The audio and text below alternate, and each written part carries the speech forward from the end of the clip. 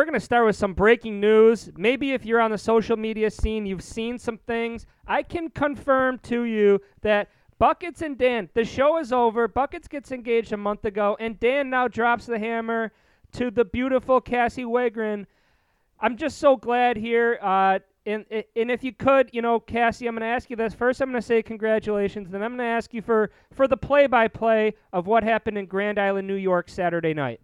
Oh my gosh. Well, thank you so much. First and foremost, I thought I was just going to have a nice birthday bash with my friends. I thought we were just going to, be hanging out at the pool. And then every other day, Dan just kept telling me another person is coming.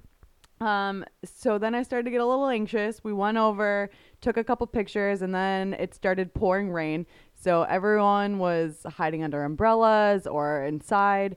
And then next thing you know, Dan's pulling me out into the rain, asking me to come see something. And I was not happy, to say the least. Very confused to why he was pulling me out into the rain.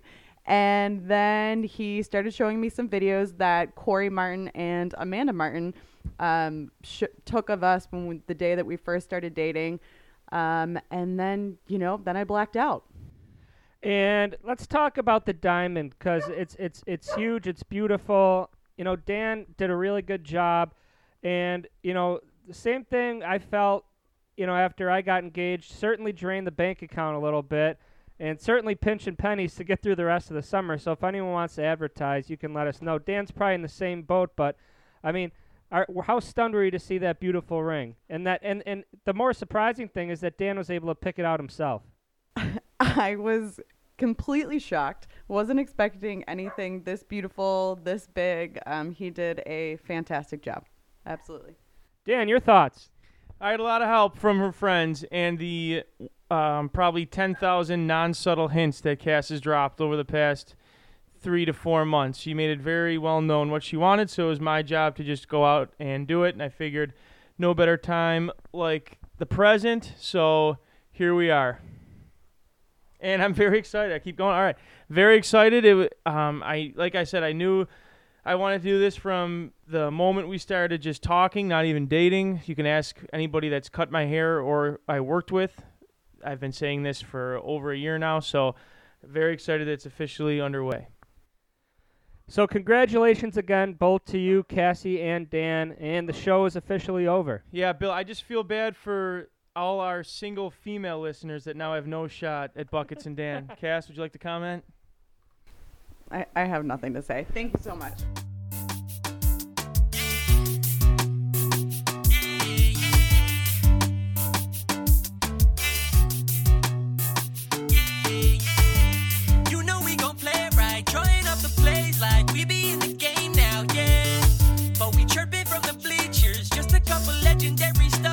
Teachers, now it's time for Buckets and Dan.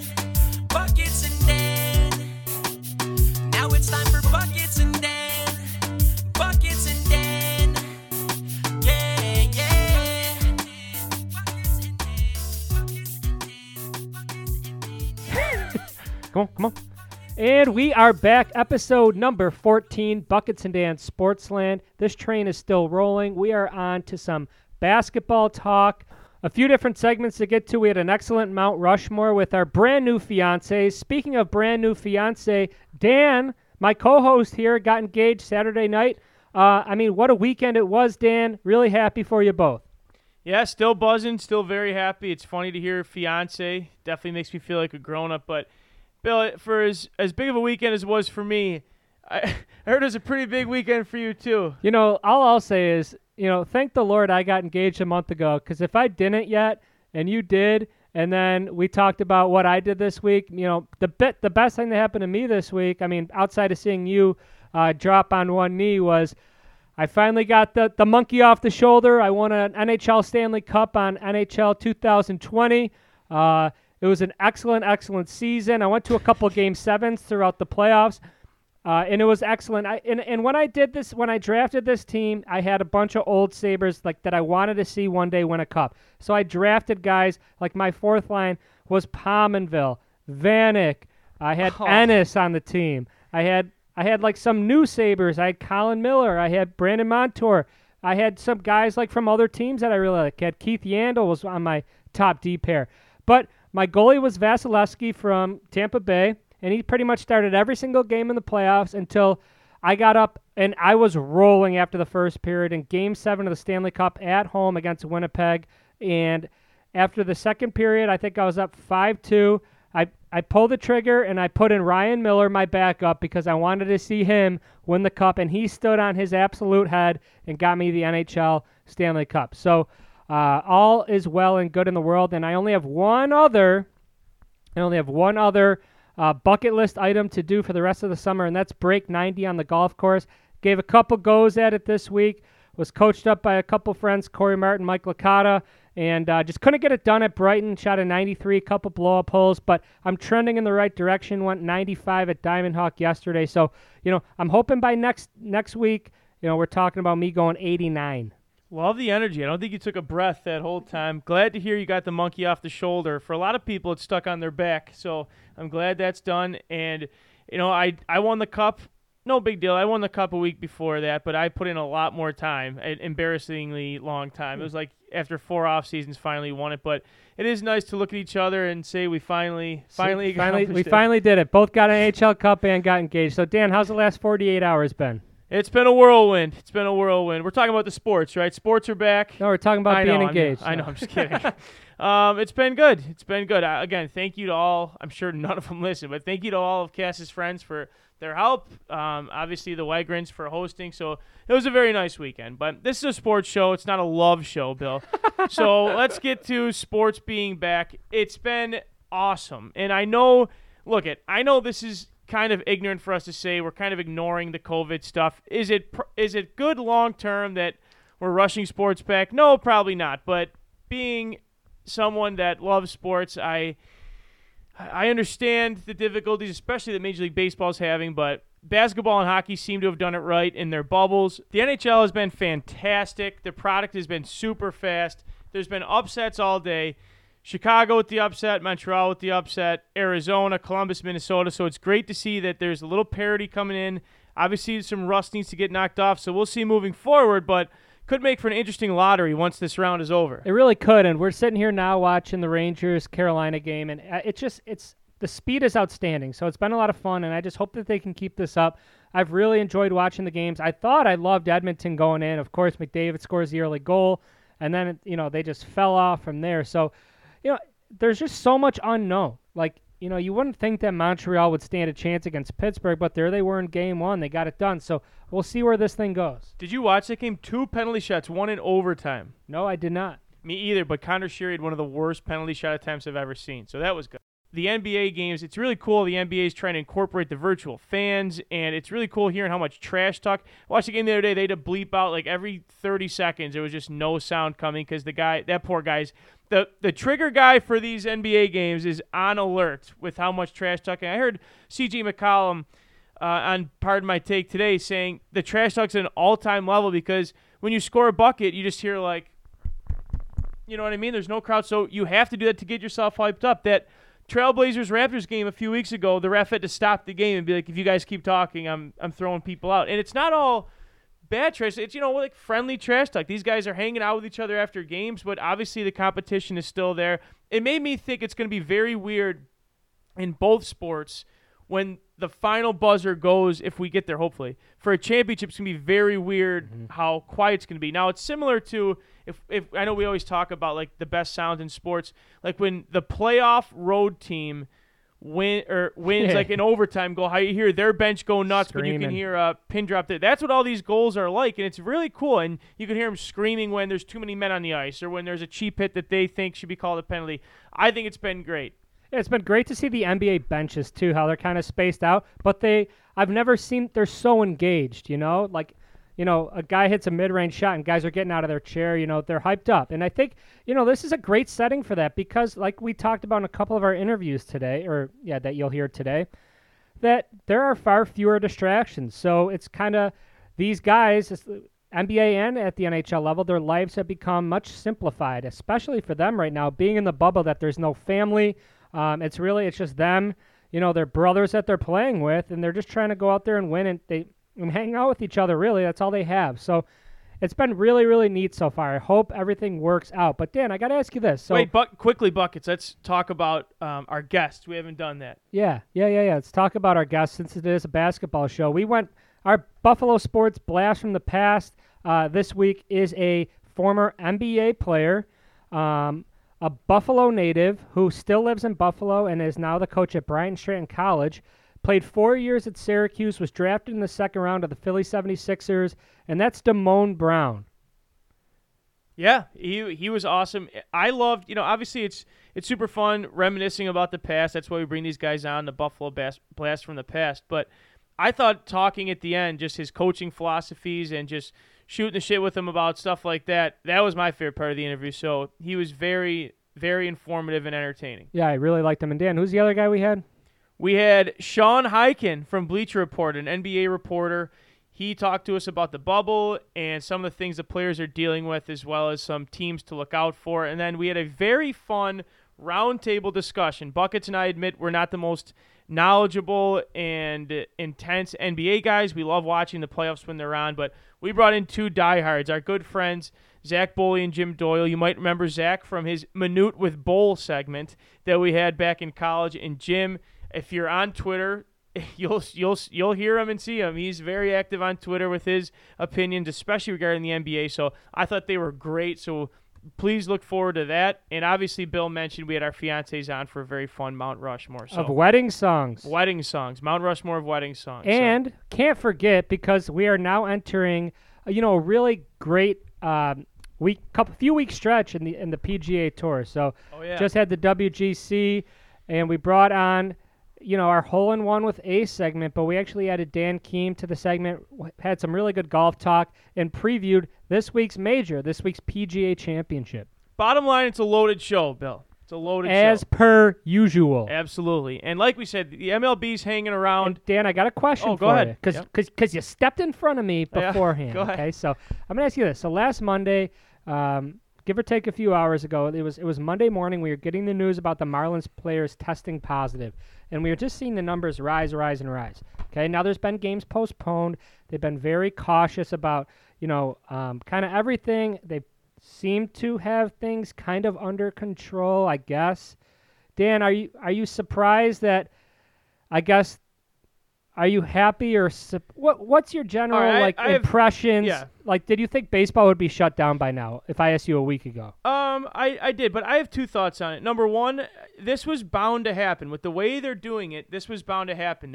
Players aren't being locked in their hotel rooms for the most part. You have reports that, going out to eat with some of the coaches for the Marlins might have caused it, and then some of the Cardinals going to a casino, I think, might have caused their outbreak. But here's the thing. There's two things that I've gotten from it.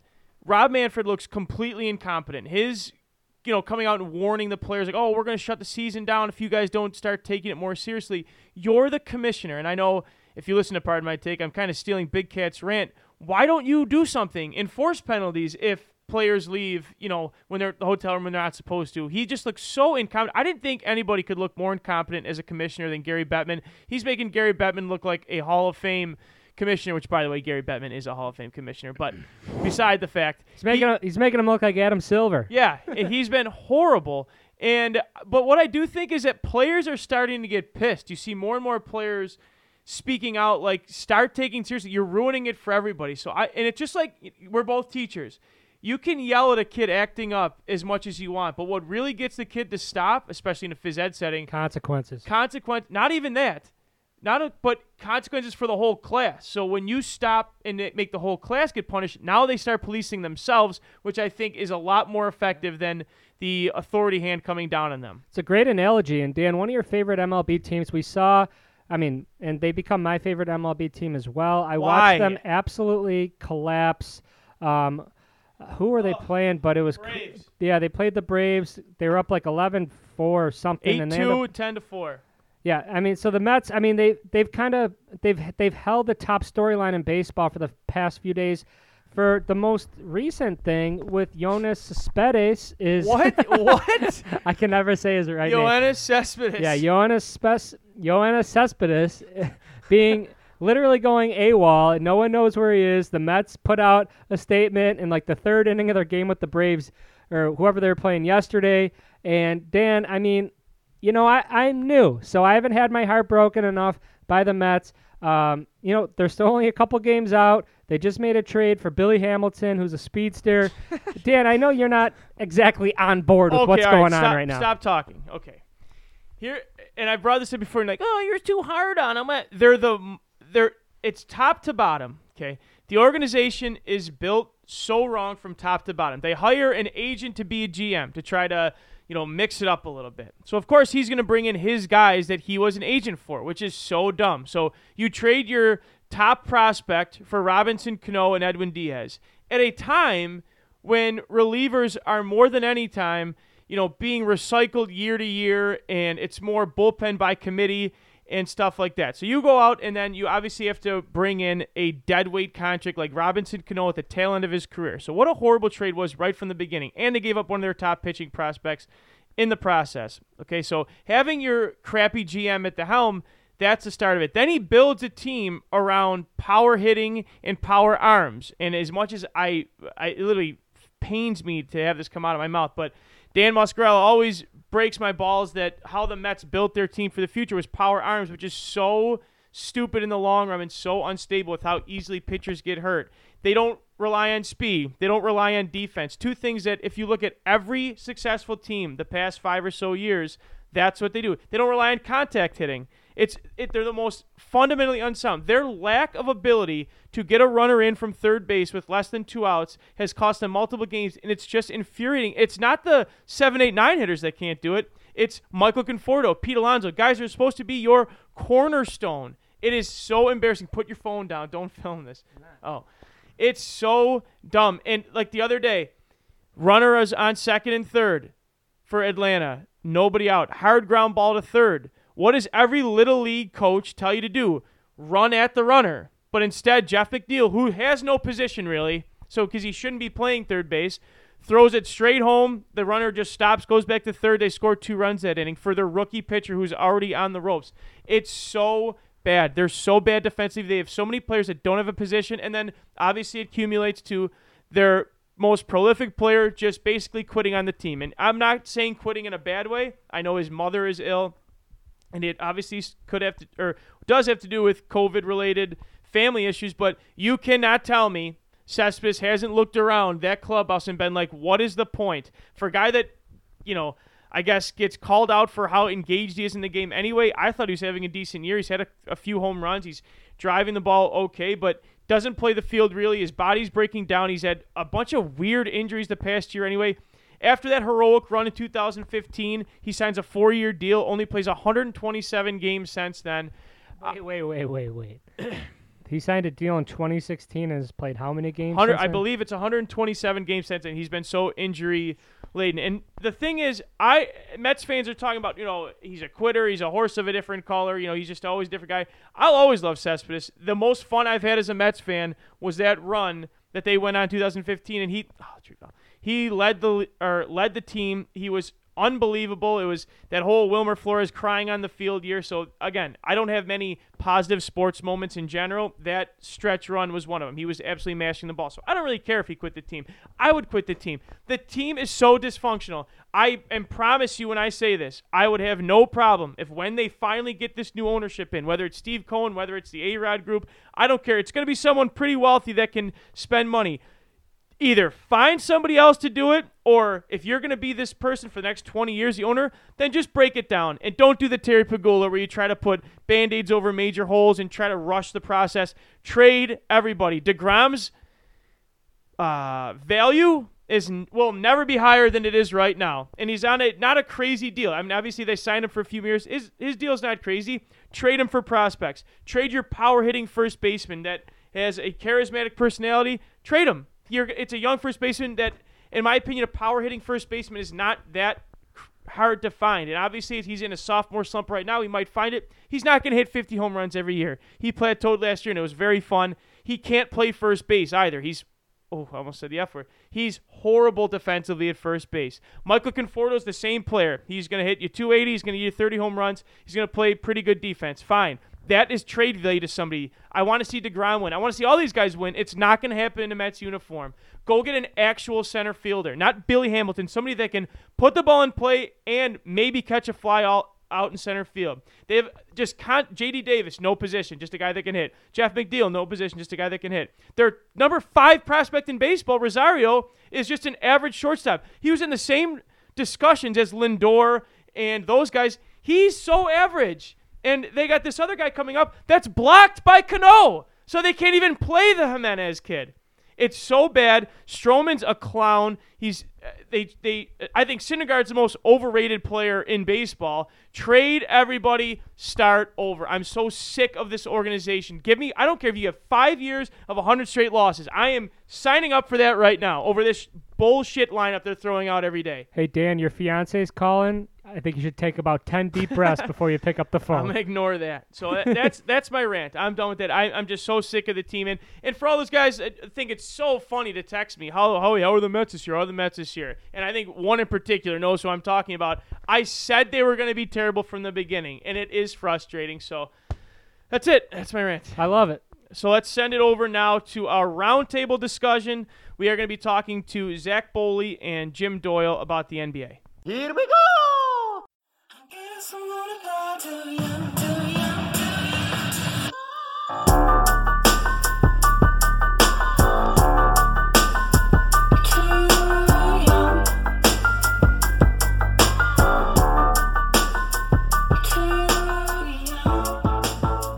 We are now doing our NBA roundtable discussion. For that, we bring in 2 local celebrities, 2 local experts on the game of basketball. If you remember him from his SUNY Cortland days as a corresponding guest, A Minute with Bull, Zach Boley. He joins us. Zach, how you doing today? I'm doing great, guys. Thanks for having me. It's always a pleasure. And we also are bringing back Jim Doyle, a huge hoops enthusiast, very, very knowledgeable. And these guys are here to kind of lead the discussion on everything that has been going on in the NBA and everything that we have to look forward to. So, Dan, I mean, let's be honest, we're not as knowledgeable as we probably should be in the game of basketball right now. It's starting to pique my interest. I got really into the Lakers-Clipper game the other night. I'll try and watch a game today. Your general impressions, guys, of everything you've seen over the last week or so in the NBA. Let's start with you, Jim.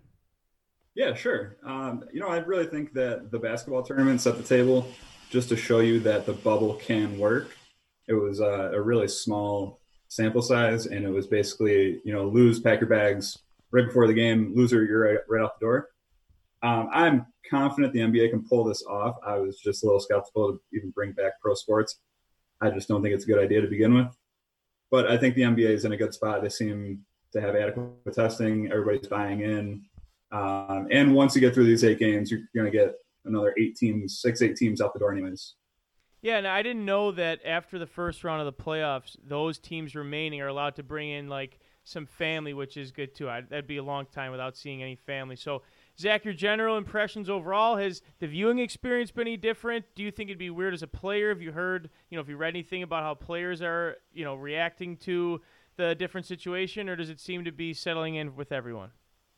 No, I think for the most part, when you hear from the players, they talk about how once they're on the court between those lines, the competitive spirit really takes over, and they kind of zone everything out. And in terms of a basketball enthusiast, I couldn't be more thrilled with how things are going. I mean, obviously, we've seen what's going on with the MLB and all those positive cases there. The NBA did a phenomenal job with this bubble. I think that their commissioner is the best in sports. He seems to always make the right decisions. And, in terms of viewing experience, I kept my expectations pretty low going into it. And I've been extremely impressed. I thought they did an awesome job with all the courts. I like the wraparound virtual boards that they're using digital fans on, and then, actually giving the home team, their own fans and stuff like that. So as a viewing experience, I've loved it. I think it's very close to what it usually would be, and it makes me very excited for the upcoming playoffs. And as we look at the standings as they stand, obviously they allowed more than just the original 8 teams that were left in the playoffs. So there is a battle, mostly out west. I believe you still have the Wizards there, but they're so far out that it'd be a miracle for them to make it. So, Jim, can you do me a favor, since obviously you're a huge Spurs fan and they're still fighting for a playoff? Can you just explain to us how the situation works. I know like the teams way far back, they have to win more games than the teams that are slotted ahead of them. I believe that's correct. So can you explain that to us for a little bit? Sure thing. So I think the NBA kind of does this constellation just to sneak in one Eastern Conference team. Right. I think they had, if you were 5.5 games back or 6 games back when the season ended, you would get into this bubble. So as it stands now, the Wizards are 6 games out. They're probably not going to do it. Even though if you combine Brooklyn and Washington's teams, you probably even wouldn't get a very good NBA team right now with all the guys they have out. Right. But yeah, you're right. The race really is in the West. But Jim, you have to be pumped that Jamal Crawford did finally sign. It took a global pandemic and about 4 actual NBA players taking a seat, but that man is back where he belongs. Yep, absolutely. So what about out west? Can you break it down out west? Yeah, out west is loaded. So if you finish within 4 games of the 8 seed, what some people are calling it, you get qualified for this. So, kind of like Gus Macker style. 8 seed, consider them, the winner. They haven't lost yet. They have to win 1 game against that 9 seed to advance. Oh, okay. Otherwise, the 9 seed gets 2 cracks at beating them. So if 9 seed beat them game 1, great. You still got to beat them game 2 to get in. But here's the thing now. What happens if more than 2 teams are within 4 games? Right now, that's the case. There's several teams that are 4 games out from the 8 seed. So are you going to have a round robin between 3 teams? You're going to have 4 teams play a 2-game playoff kind of thing. It just opens the door for a lot of cool possibilities, but maybe it's probably a problem the NBA doesn't want to deal with. They would probably rather just figure out these 8 games and get right into things. Wait, we don't know the answer to that? Was that a rhetorical question? I honestly do not know what happens if more than 1 team finishes within 4 games back. How do you do strength of schedule? What's your tiebreaker? They got screwed with the season already. How do you know Yeah, percentage based on how well you did in the bubble? there's 5 teams right now that is the case, isn't it? If I'm looking at Yes. the things The good thing is that a lot of those teams are playing each other, so Oh, they that did if it you on purpose. should get resolved. But still, what if all those teams go 500? Right. You're back where you were. That's interesting. So, and obviously, it's interesting what they did with Zion, kind of rushing him back. First of all, expanding it just so that the Pelicans are in it, but also rushing him back from COVID. Then he barely plays. That kind of seems like a waste, having that team in, because I don't think they'd really do anything at this stage anyway. So, Zach, since I want to ask somebody not biased, what team do you think could scare your Lakers the most if they sneak in as an 8th seed out of Memphis, Portland, the Spurs, the Kings, and the Pelicans? Yeah, I mean, I think the easy answer for mostly everybody would be the Trailblazers. They have some playoff experience. They have some big name players.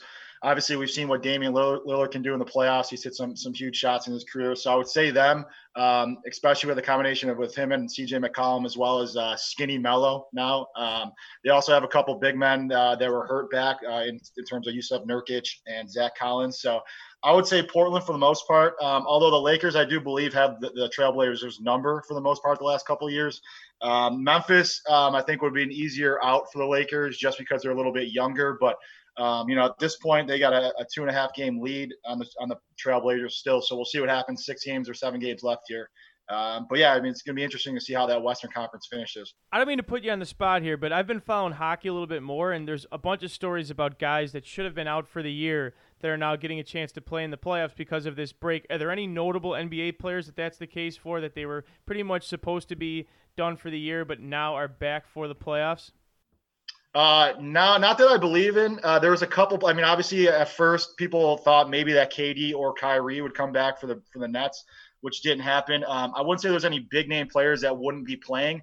Now, there are definitely a good sum of players that were banged up, that the last 4 months really gave them a chance to get healthy. I mean, if you guys have seen the Clippers play, Paul George has looked incredible so far, I think, because he's 100% healthy finally, and his shoulders are all good. So, and like I said, Yusuf Nurkic has been out for a long time with a pretty serious injury.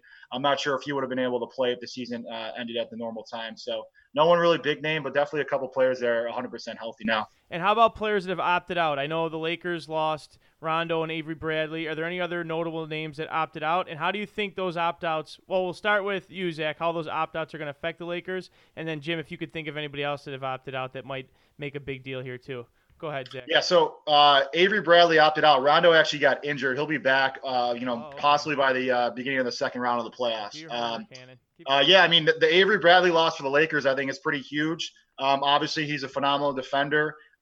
He's not much of a wing defender, more of a guard, but he can definitely guard a point guard or a shooting guard. And the best part about him on defense is he pressures 94 feet. Yep. So he really disrupts teams' offenses and really gets the shot clock down on different teams. So for the Lakers, it's going to be a big loss. You're going to have to see guys like Danny Green and Alex Caruso and Kentavious Caldwell-Pope really step up for the Lakers.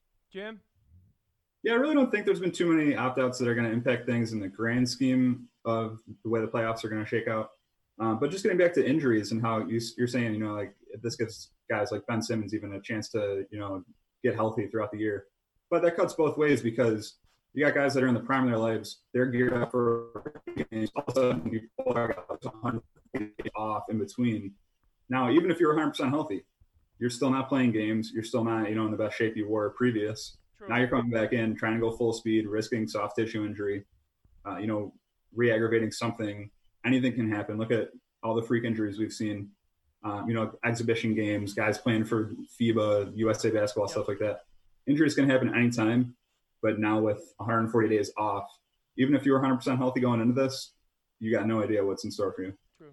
Hey, Zach, I got a question to piggyback off what you were off what you were saying about the Lakers.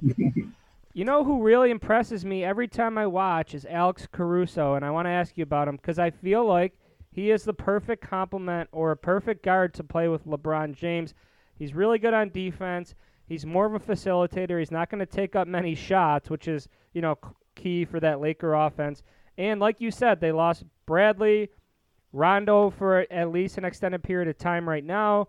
I mean, I think he's very good and helps them a lot, and he's going to be tested, going forward because they don't have many guys behind him. Yeah, no, I mean, you're absolutely right with everything you said. AC has been phenomenal for the Lakers. I knew a lot about Caruso back in college as a Kentucky basketball fan. He played in the SEC with Texas A&M, so I thought he was a great player in college. And he just does all the right things on the court. He pressures, full court. He's always getting in passing lanes. He communicates. The Lakers actually played last night against the Raptors, and I thought they looked pretty lethargic as a team. And he was really the energy spot that was getting the team going and actually got the game tied up there in the fourth quarter. So Caruso is going to be huge for them, like you said, in the absence of Avery Bradley. And I think his minutes will continue to increase, especially in playoff times, because he makes all the right plays. And if you look at net ratings, when he's on the court with LeBron and AD at the same time, the Lakers have an unbelievable offensive net rating and defensive net rating. So he does all the right things on the basketball court. Are you nervous that you guys only beat the Clippers by 2, but they were without Lou Williams and Montrezl Harrell? Or do you think that, it's the same thing? Once everyone's there, everyone picks up their own game? Clippers made a lot of threes in that game too. Yeah, I think it's a game-by-game type of thing. And I will say that I think both teams look very, very sloppy, so I would almost just throw that game right out the door. I mean, LeBron obviously was pretty bad offensively. The Lakers missed a lot of shots. I think the Clippers missed a lot of shots. I think both teams had a ton of turnovers as well. Yeah, I mean, obviously it makes a difference with Lou Will and Montrez there, but I think guys stepped up in their absence anyways. So, Jim, talk to us about the rest of the Western Conference. So outside the 2 LA teams, does anybody else pose a legitimate threat? Hey, how about Denver? And who are I'm actually glad you asked that. If I had to pick a second team, it would probably be Denver, just because I like the way they play. I love Jokic, Great passing big man.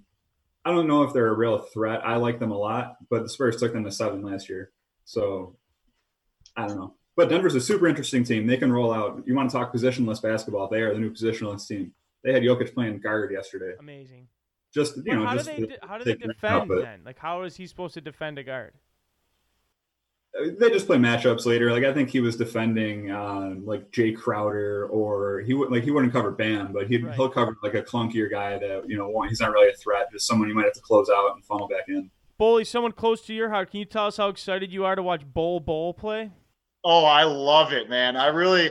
The Nuggets have done an incredible job drafting between him and Michael Porter Jr. the last 2 years. 2 extremely talented guys, 2 enigmas really, that were passed up by a lot of NBA teams. And he's awesome to watch. Guy's 7'2". He looks like basically a wing player out there, the way he can shoot it and handle it. And it should be really cool to watch him continue to grow over the next couple of years. What do you guys think about Utah? You think they have any chance to make a run? Not a shot now that Bogdanovich is out. Yeah, all right. Is that huge? I agree with Jim. Yeah, he was a huge player, averaged over 20 a game for them this year. That was a huge hit losing him for the rest of the year. So Donovan Mitchell, Mike Conley, Rudy Gobert, good threesome there, but I don't think they can get past really the second round. Got it. Yeah, and is it true that now they've been trying to dispel the rumors, but do Donovan Mitchell and Rudy Gobert hate each other after all this? I don't think they hate each other. I just think there's kind of like a, man, you kind of started this. You kind of, Screw us. but Rudy Gobert might have saved a lot of lives, True. or at least a lot of headache. But I think there's still that Rudy, you're kind of a pest and you're kind of immature to begin with, anyways. That's a good point. Let's take it out east. How the heck are the Raptors 47-18 after they lose Kawhi? That's unbelievable to me. Pascal Siakam. Nick Nurse, Yeah. he is willing to switch anything. He's willing to try anything new. He will throw any combos together. He's got guys playing all over the court. Something's not working. Even his switcher. Did they gain anybody this offseason? No, not really. They lost Danny Green. They lost Kawhi. Right. That's insane. And do you think these Celtics or the Heat? I think the Heat are the popular team to say that they pose the biggest threat to the Bucks. But do you think it's realistic to think the Bucks could lose to any of these teams, or is it going to be the Bucks versus whoever comes out of the West? I think the Bucks are vulnerable. We've seen what teams can do in terms of defensive schemes within a series on Giannis. I think he's definitely improved since last year's playoffs, but I really think it's almost a toss-up between all those teams you mentioned. I like the Heat. I like the Celtics. I think they both pose, different threats to the Bucks in a series. I do think that the Bucks have obviously the highest chance to come out, but I can very well see them going 7 games with any of those teams. All right, since our guy from Bleacher Report wouldn't do it, I need your official predictions for the finals. You don't have to tell me who wins the finals because we'll bring you back on as the finals start, but who are your finals picks right now just to get there? Well, I really want it to be Denver and Milwaukee or Denver and Toronto, but it sounds boring. I really think it's going to be the Bucks. Just the Bucks are hungry. They've been knocking on the door. Giannis is arguably the best two-way player in the league. I think it's just going to be Lakers-Bucks. Keep it that simple. Best two teams in the league. Bully?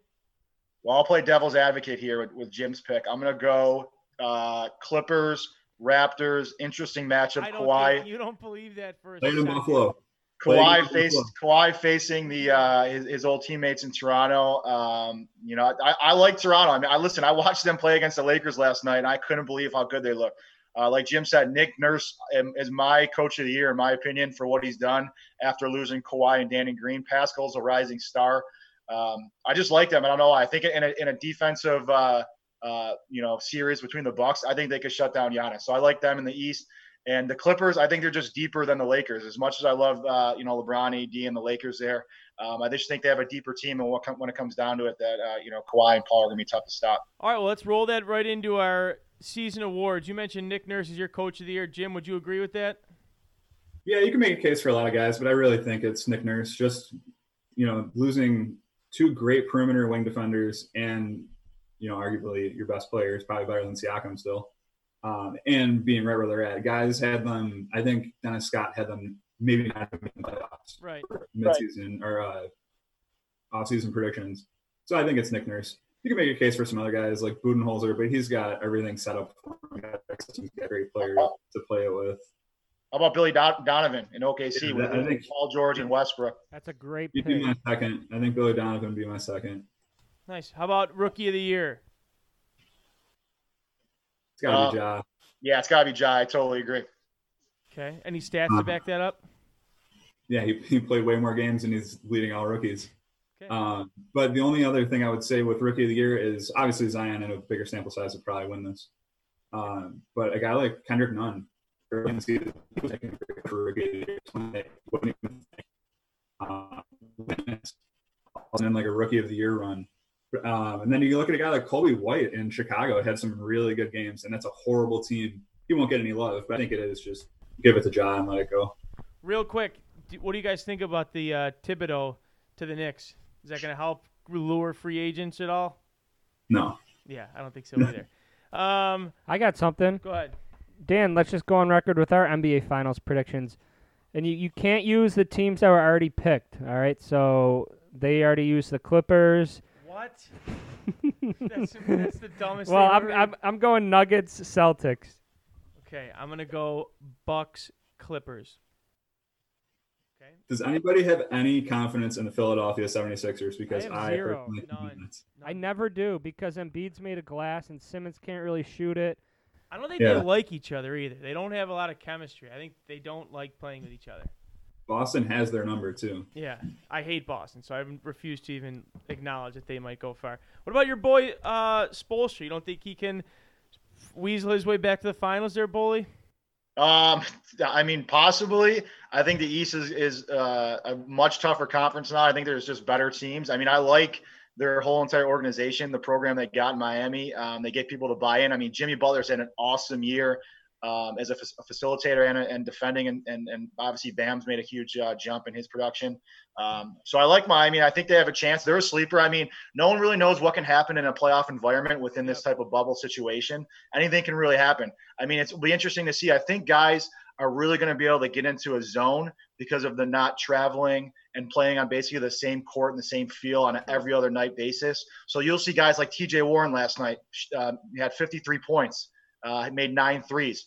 So, I mean, you'll see guys get absolutely locked in, I think, especially in a playoff series. Who is TJ Warren? TJ Warren plays for the Pacers. He's a small forward. He went to NC State. He's been around the league for a few years. He used to play for the Suns. He's for a bag of beans. The Suns traded him for nothing. Yeah, he's on a great contract as well. So yeah, he dropped 53 last night. Let me ask you guys this. I mean, Zach, you just brought up a good point. There's good teams with good leadership actually take this bubble thing as serious as humanly possible. I mean, you're essentially eliminating so many distractions, and once teams get ramped up and they kind of knock the rust off, I think we might see like some absolutely fantastic basketball down the stretch. Yeah, no, you're going to see a lot of high-scoring games. I don't know if anyone saw the Rockets game the other night. I think the final is like 155 to 149 or something like that. So like I said, I think guys are really going to get in the zone, get locked in. Like you said, there's minimal distractions. They can really focus on basketball, and that's about it. So you're going to see a lot of exciting, close, maybe a lot of overtime games and a lot of high-scoring games for sure. Jim, what So other? with that though, they definitely needed these 8 games because we were talking about Clippers-Lakers. That game was horrible. Just in terms of the flow of the game, the pace of the game, the refs were blowing their whistle all the time. It was very clunky. Spacing wasn't right. It's definitely going to take offenses longer to get more acquainted. Defenses will be earlier, and they'll be more prepared schematically. Offense, there's just a lot of moving parts, and you can see they definitely need these 8 games just to gear up for the playoffs. I would agree with that. I mean, when you take that big of a layoff, you're obviously going to want to warm up a little bit before. That's why I think it's interesting that hockey only did like one exhibition game before they go. But let's finish up our awards. Jim, I believe you had an all-defensive team maybe? Yeah, this one's really easy. The first team is super easy to me. It's got to be Ben Simmons, Marcus Smart, Giannis, Anthony Davis.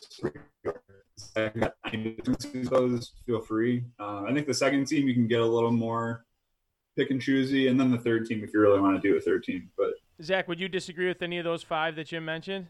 No, I have the same 5. I think Gobert, Davis, and Giannis are shoo-ins. You can make an argument for Kawhi in the first team. I don't think he played enough games. I think he load managed a little bit too much this year. Ben Simmons, I think he's a sleeper for Defensive Player of the Year over the next couple of years. He's an incredible defensive player. And Marcus Smart's just a grinder and needs to be on that first team. Who's your Defensive Player of the Year, Zach? I would say AD. It's really a toss-up. You can give it to Giannis. I think Giannis is going to get MVP. I think voters might be a little reluctant to vote for him in both categories. So I think it's a toss-up. I think AD gets it just because of the improvement defensively from the Lakers last year compared to this year with his addition. I think he actually fueled LeBron a lot on that end as well. I think he's been pretty geared up on the defensive end because of AD, so I'd give it to AD. Jim, do you disagree with either of Zach's Defensive Player of the Year or MVP picks? not necessarily. I agree with his analysis of it. For me, if you're the MVP this year, it's going to be under a lot of scrutiny because I think Giannis is MVP and Defensive Player of the Year. It makes sense. You're the best player, will dominate both sides of the floor. But I think the voters will want to give some love to the Lakers and recognize what they've done this year. And I'm sure Giannis would rather have MVP than Defensive Player. So give Giannis MVP and AD. He's totally worthy of Defensive Player of the Year. But I do think that Giannis is just a notch above him. Okay, any final thoughts from either of you? Yeah, I did a little charting of just what we can call the bubble teams in the bubble, which are those 5 or 6 Western Conference teams trying to duke it out. The Suns are really out of it. And the Suns also have 0 games in which they are playing one of those other bubble teams, so they have the least amount of opportunities to help their cause. And they're just a poorly run team to begin with. Yeah. But oddly enough, the Pelicans, who have already lost their first 2 games, have 4 games remaining against teams that are in contention for that 8 or 9 seed. So they can really help their cause. But if they're going to baby Zion along the way, then what's the point? Like you said, why are you even in the bubble if you're not trying to win? Yeah, and Zach, actually, I want your final thought. You brought it up to me. You were actually the inspiration for this roundtable. You sent us a nice Q&A that now with all the players around each other and the tampering that will most inevitably go on, who are some players you could see teaming up? Who are some players that you think want out of their current situation? So I think I actually mentioned this to you off the air, but I have an inside source, can't say who that is, that tells me there's a chance that Giannis might take a look at Dallas and to team up with Luka after next season. If he doesn't win this year or next year, I think that's a place he might look. I think he's seen how great Dallas is with international players between Dirk, Steve Nash from Canada, as well as Luka, and obviously Kristaps Porzingis now. I think to make that work, they would have to do a sign and trade for KP. But that's one. A couple players that I think you could see on the move over the next year or so. I think Bradley Beal, that name's been thrown around a lot.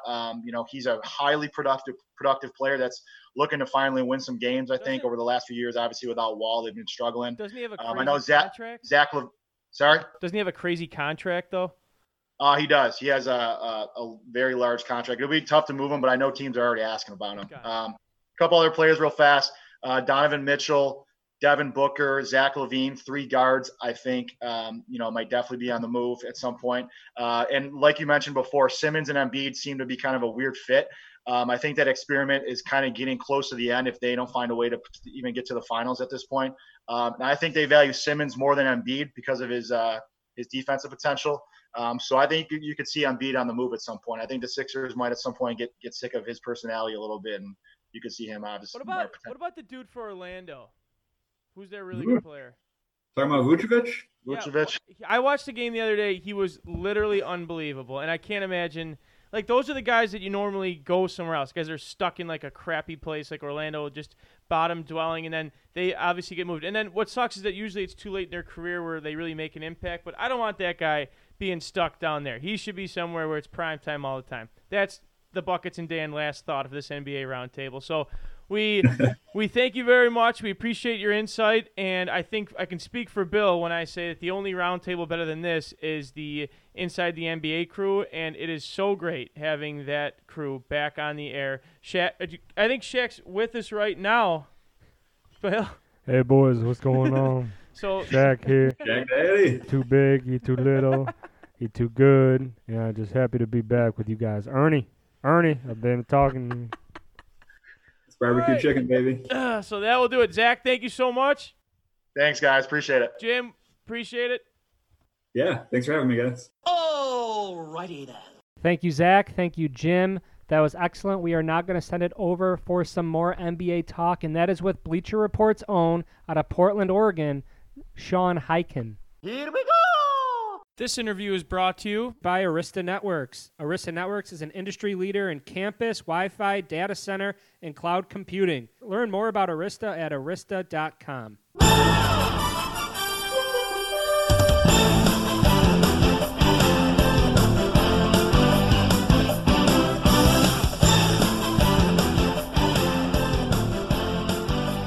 With the NBA resuming this weekend, we now welcome on Sean Highkin from Bleacher Report to talk all things basketball. Sean, thank you so much for taking time with us this morning.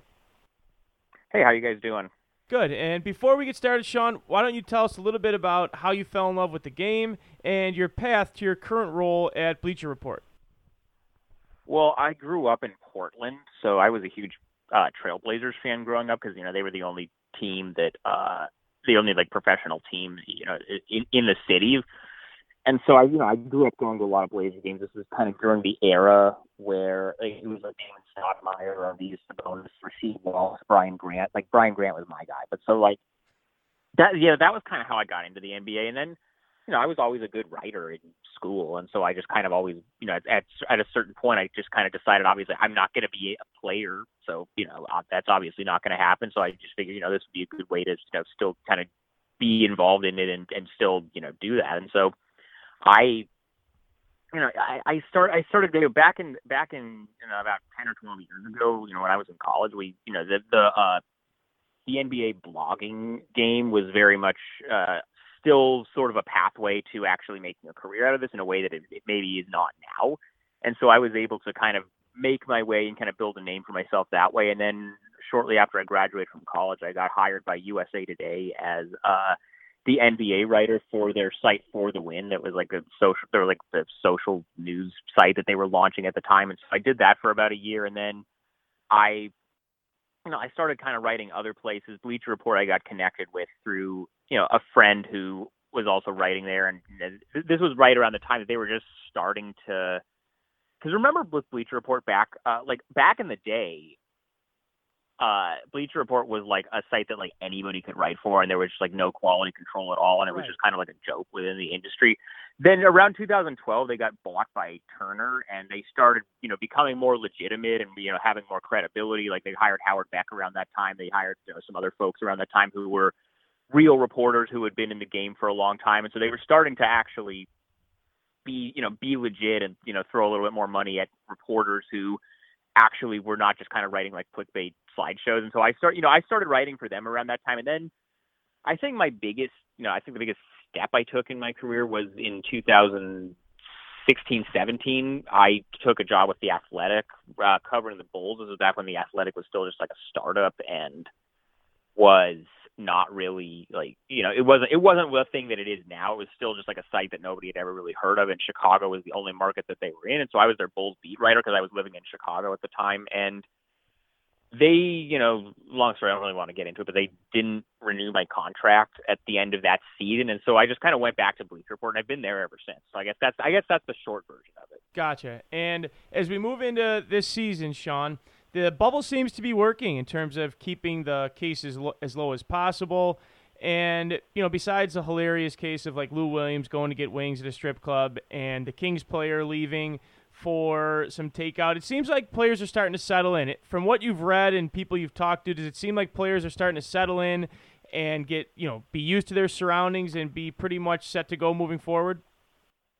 Well, unless you're talking about like Dwight Howard not wanting to wear a mask, that's kind of the one example you can give as a counter example to it. But, I think it's too early to really take a victory lap on, if you're the NBA, as far as the bubble working, but because there's just so much time still. The real games only started last night. There's still a whole rest of the regular season and then the whole playoffs left to play. So there's still a ton of time for somebody to come into the bubble who is infected, and then the whole thing falls apart. But as of right now, you can't really say that they aren't doing what they're supposed to be doing. There have been a couple of guys who tested positive while they were in the quarantine stage, but then they never left the quarantine stage.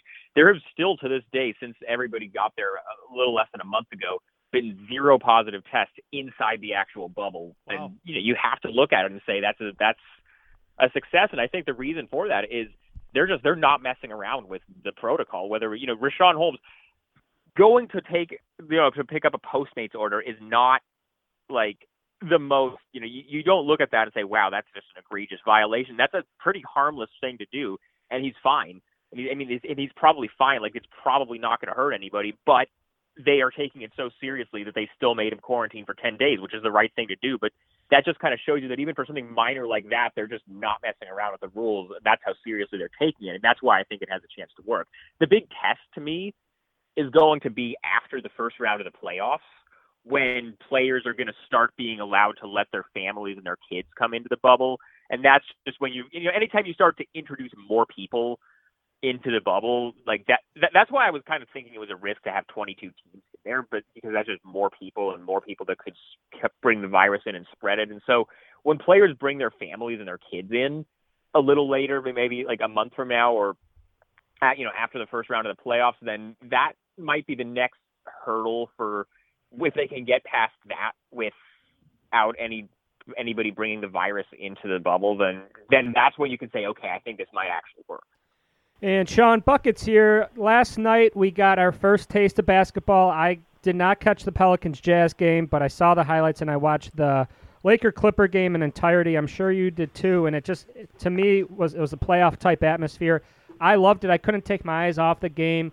Exactly what the NBA probably wanted to pique people's interest. Full slate of games tonight. I mean, I guess your overall impressions of how last night went.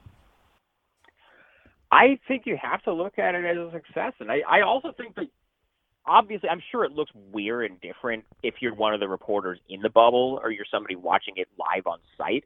But as a TV product, I don't think it looked that different. It was maybe a little bit quieter because, there's no fans there. But even then, they had kind of those weird virtual fans, and I thought that was a little bit weird. But overall, I thought it pretty much looked like a normal game as far as how it was presented on TV. And the basketball, in a lot of cases, I mean, it was a little bit sloppy still, which you kind of expect because these guys haven't played a real competitive game in 4 months. But the basketball was a lot closer to regular basketball than I maybe expected that it would be at this point, and that's only going to get better. So I think the NBA has to look at it, especially both games were close, first of all, and then they had the last bit of the game, LeBron hits a shot to give the Lakers the lead, and then locks down Kawhi Leonard on the last possession. Like, you can't really ask for a better theater than that, especially since most people think that the Clippers and the Lakers are going to be the Western Conference Finals. So they opened the first night of the season with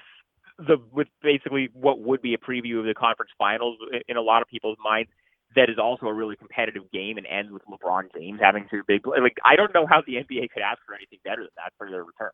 It was great watching Inside the NBA afterwards. I really missed those guys. And Charles Barkley went on record, and I know he said in the past, and I'd like to ask you about this, if the Trailblazers can hold on to the 8th seed, he kind of has his bold take of basketball is that they can upset the Lakers in an 8-1 series. Can you see this as a possibility?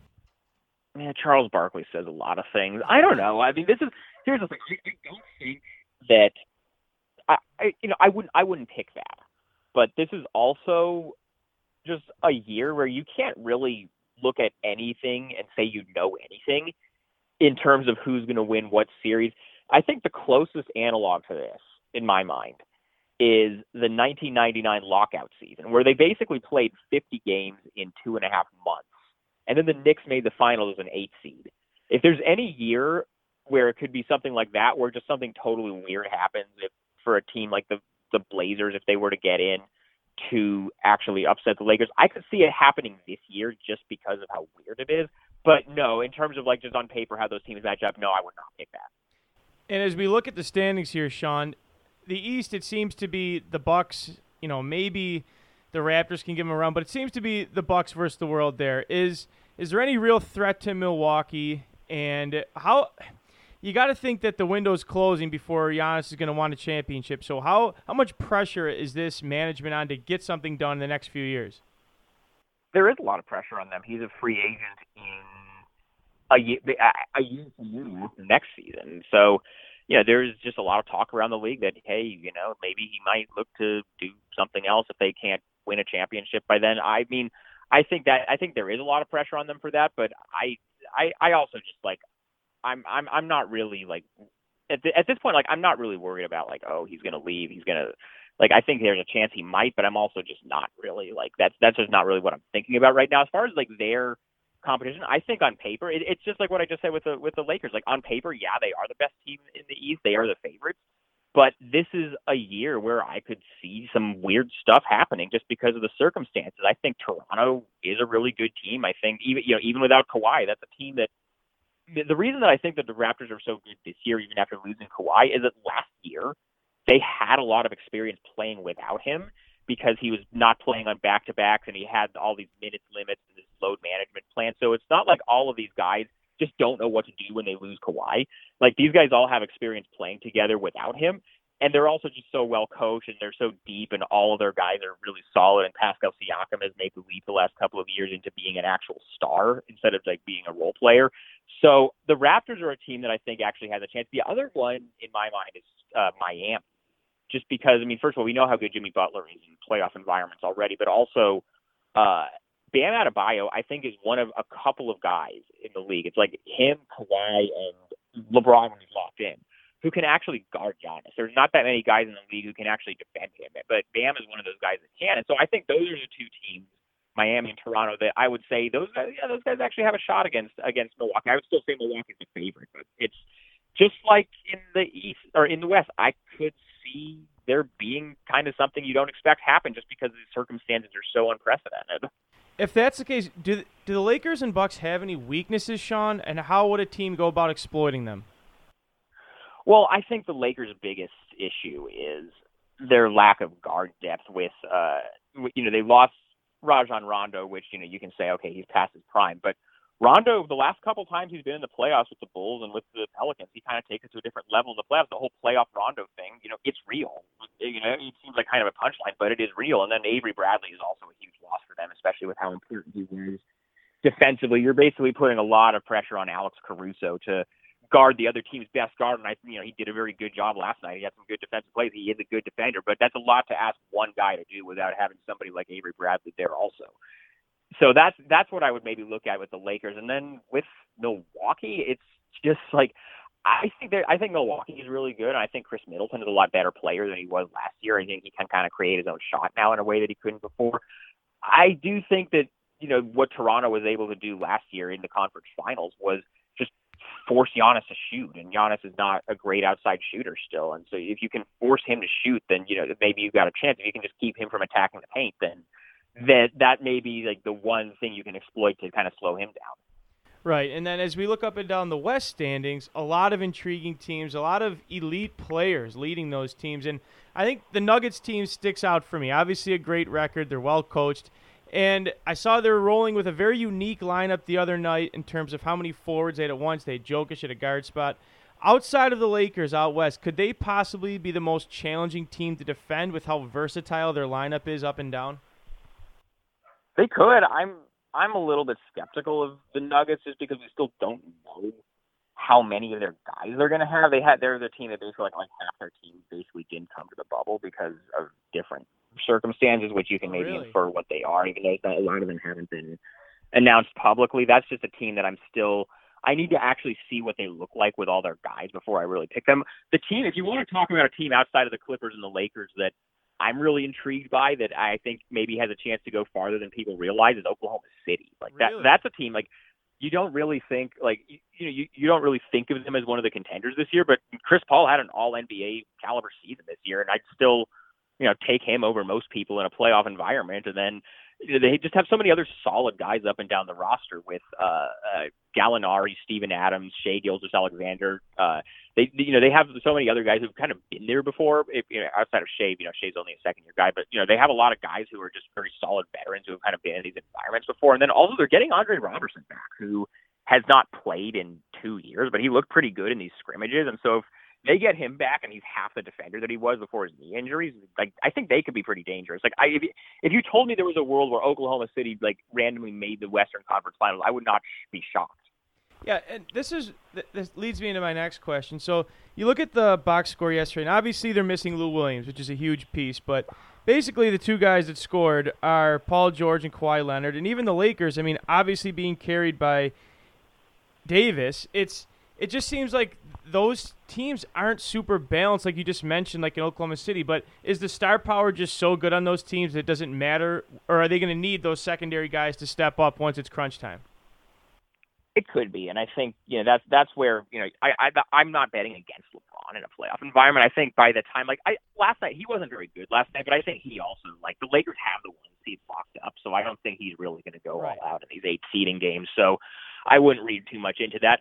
My one question that I have with the Clippers is, obviously, I think on paper you could make the argument the Clippers are the most talented team in the NBA. And they didn't have Lou Williams last night. They also didn't have Montrezl Harrell, and those are two really important pieces for them. But the thing that I'm a little bit worried about with the Clippers is they just have not had all their guys all year. Kawhi hasn't been playing on back-to-back, so he hasn't been playing in as many games. And then Paul George missed the first month of the season with his shoulder injury. And then they just had other guys in and out this whole season with different injuries. And then even in the bubble so far. Like, they had like Patrick Beverly left and then came back now. Lou Williams obviously had his whole situation, and he's not back yet. Montrezl Harrell's not back yet. Like, when I think about the playoffs, I usually lean towards the teams that just know what they are and have just had their guys the whole year. And I think if you're looking for one reason to say maybe the Clippers are not a team I would put in the category of the favorites, obviously, like, from a talent standpoint, yeah, I mean, the Clippers are as good as anybody, and they can beat anybody. But that's one thing I would maybe look at as a factor, especially in this kind of weird environment where you want teams that just kind of are solid and know what they are and haven't had a lot of turnover and a lot of just guys missing a lot of time just to build that chemistry. That's just one thought. I mean, I could still, obviously, I think the Clippers are an incredibly talented team. I could see them making the finals, but I could also see them maybe losing to a team that is a little bit more stable. So can we get an official Sean Highkin prediction of the NBA Finals this year? No, All right. I'm not going to do that. I'm sorry. Like, I realize that's bad radio. I don't really do predictions in general, but also, like, especially this year, like, what are we, like, it's so unprecedented. It's like you just predicting anything just seems like I just want to see them get through this next 3 months without the bubble falling apart. That's what I'm worried about right now. I totally feel you there, Sean. You know what's crazy about this little game, this little short period of time stretch too, is like it's like guys coming back from the dead that we haven't really seen or heard of, and as contributing factors for a few years. Watching the game last night, wasn't it crazy to watch? Noah got some huge minutes in the second quarter with Los Angeles. You had Dion Waiters, J.R. Smith playing. I mean, guys who, there's just guys coming back, and it just makes for kind of more of it's an entertaining game. Yeah, I mean, I covered the Bulls for several years, so, Joakim Noah is a guy that I actually know a little bit, and I think he's a great guy, and I'm really happy for him that he's back in the league. So that was pretty cool to see. And then, Dion Waiters looked really good last night. If he can actually look, I think there's a world in which Dion Waiters goes off for 30 points and wins a playoff game for the Lakers single-handedly. So, I mean, you're right. That is a kind of a cool thing to just kind of factor in as, hey, we're going to get to see some guys that we haven't seen in a while. And you mentioned you covered the Bulls. What do you think of the Knicks hiring of Tom Thibodeau? I understand it.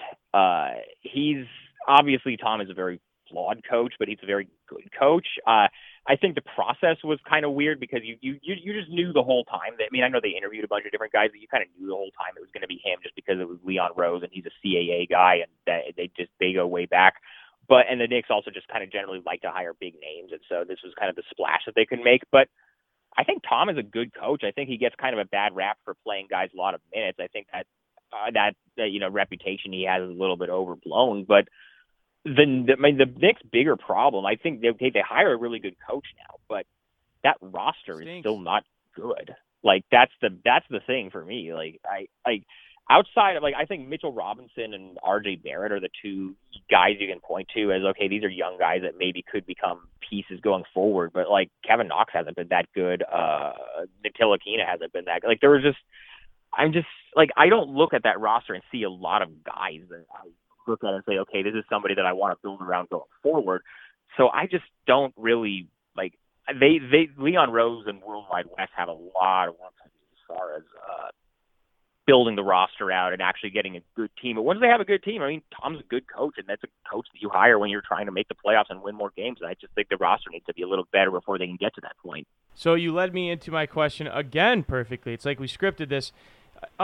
With all the players being around each other in such close quarters, my buddy texted me the other day that they either officially made it legal or they can't really do anything to stop it, of players talking to each other, colluding, whatever, like the tampering, I guess, of trying to team up in future spots. You mentioned the Knicks are desperate for a star. So could you mention some players that have been rumored that could be jumping ship? Obviously, you have Donovan Mitchell, which his relationship with Gobert could be being overblown, but he might want to get out of there. You have Devin Booker stuck in Phoenix. These are guys the Knicks might look at. Anybody else you can see, as a budding star that could be on the move? Yeah, I don't know if the whole the whole tampering in the bubble thing. Obviously, guys are going to be talking to each other, but guys talk to each other anyway. Guys talk on the phone. Here's my bigger thing is there are all these guys who might be on the move, whether it's Giannis or Devin Booker or Donovan Mitchell or whoever. at this point, why would any of those guys go to the Knicks? Like this is kind of the thing every year. Like the Knicks basically pulled out all the stops to make a run at Kevin Durant, and Durant didn't even really take them seriously. Right. This is just kind of the thing that happens every year. I think the Knicks' biggest problem, historically when it comes to this stuff, is they try to skip steps. They go right from, oh, we're one of the worst teams in the league, but hey, we've got a bunch of cap space. We're going to try to sign Kyrie Irving and Kevin Durant. Or we're one of the worst teams in the league, but we're going to cut out this cap space so that we can sign LeBron James, Dwayne Wade, and Chris Bosh. Yep. Like, the thing about these guys is, like, if these guys are leaving their teams because they want to win, why would any of them look at a team that are one of the worst teams in the league just because it's New York and it's a big market? Like, that just historically hasn't worked. You have to get respectable before you can get one of these guys. That's why Kevin Durant and Kyrie Irving, they wanted to go to New York. They wanted to be in a big market, but they went to the Nets because the Nets, you could look at them and say, okay, they have a good coach. They have a good culture. They have some young guys who are good. They made the playoffs. These guys have all gotten better over the last few years. This is a team where I can go there and I can see a path where we can become contenders pretty quickly. You go to the Knicks and it's just like, you're basically starting from scratch because they just don't have a lot to work with. I guess my last question is going to be, and obviously you know a lot more about the NBA than I do, and you're much more into with the Trailblazers, but from an outside perspective, it just doesn't seem like the Damian Lillard, CJ McCollum tandem is going to bring a championship to Portland. So do you necessarily agree with that? And if you do, which one could you see being on the move? And maybe is there a trade partner that you could see to bring in somebody else to team up with the other person that stays? Well, I can tell you the person that's not going to be on the move is Damian Lillard. Like, that's just not going to happen. He just signed that extension with, over the summer, so he's going to be with the Blazers the rest of his career, pretty much. Like, so that's not going to happen. I honestly, I feel like I don't necessarily think it's true that those two guys can't make. I mean, last year they made the conference finals, and I know they caught a lot of breaks to get there, but they also, the Warriors teams they faced in the conference finals didn't have like most of their guys, and they almost, there were a couple. I know they got swept, but some of those games were competitive. Like, I could have seen a world in which they won that series, and I think that's been their mindset the whole time. Is if we just stick it out with this group, maybe we'll catch some breaks, and maybe we'll be able to make a run one year. I think that's kind of still their mindset. And this year you can kind of throw out because they just had so many guys who were out the whole year: Yusuf Nurkic, Zach Collins, Rodney Hood. And so they think they're gonna have all those guys back next year, and that year is going to be a little bit more indicative of what this team actually can be, because they actually did make a lot of changes this year in terms of like bringing in Whiteside and bringing in other guys and getting rid of some guys who had been there for a long time. So I think next year is going to be the big year. Like, next year is going to be the year where they're going to have their current team. They're going to have all their guys healthy, hopefully, that year. And then at that point, they can see for a whole season, okay, is this team actually a team that can make a run when everybody's healthy, or maybe do we need to switch some things up? All right, so we'll just see in the future. But, Sean, we really appreciate you coming on. Hopefully we get all the way through the NBA Finals here. Maybe we can talk to you afterward. But thank you so much for taking time for us. Yeah, you guys take care. Alrighty then. Big thanks to Sean Highkin. We're going to mix it up before we end with some NBA. We're going to get some golf talk in with our hole-in-one with Ace Vetrano, with another special guest, Bill's brother-in-law, Dan Keem. And we have a very fun Mount Rushmore with our fiancés for the Mount Rushmore of wedding songs. Here we go!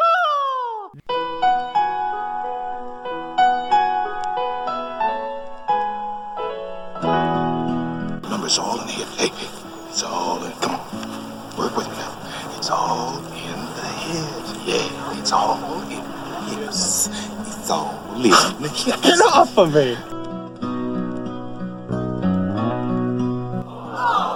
Son of a bitch, Paul. Why didn't you just go home? That's your home. Are you too good for your home? Answer me!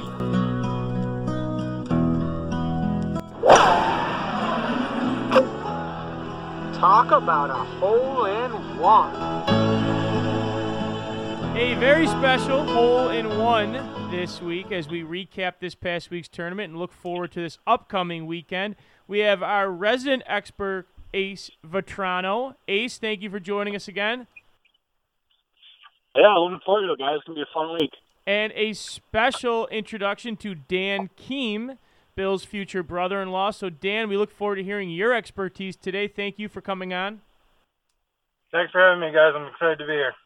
So, guys, big tournament just finished up at TPC Southwind. Justin Thomas took it home. I watched 0. Dan Hannon watched 0. So we'll start with you, Dan Keem. Was it a suspenseful, was it an exciting Sunday yesterday? Yeah, it was pretty great. I think at one point there was 4 or 5 guys right at -12, including Todd, the guy who Ace needed to pull out something better than +5. But there was a lot of big names at the top. Ricky was there at one point, and then he fell off. JT was always, around that -10 range, and then just kept getting better and better as the day went on. And at one point, it looked like Brooks was unbeatable. He hadn't bogeyed.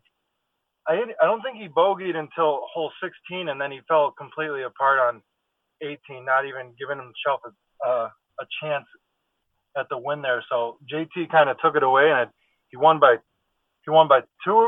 3 strokes. So he really, at the end of the day, there wasn't much competition there for him. Ace, any additional thoughts?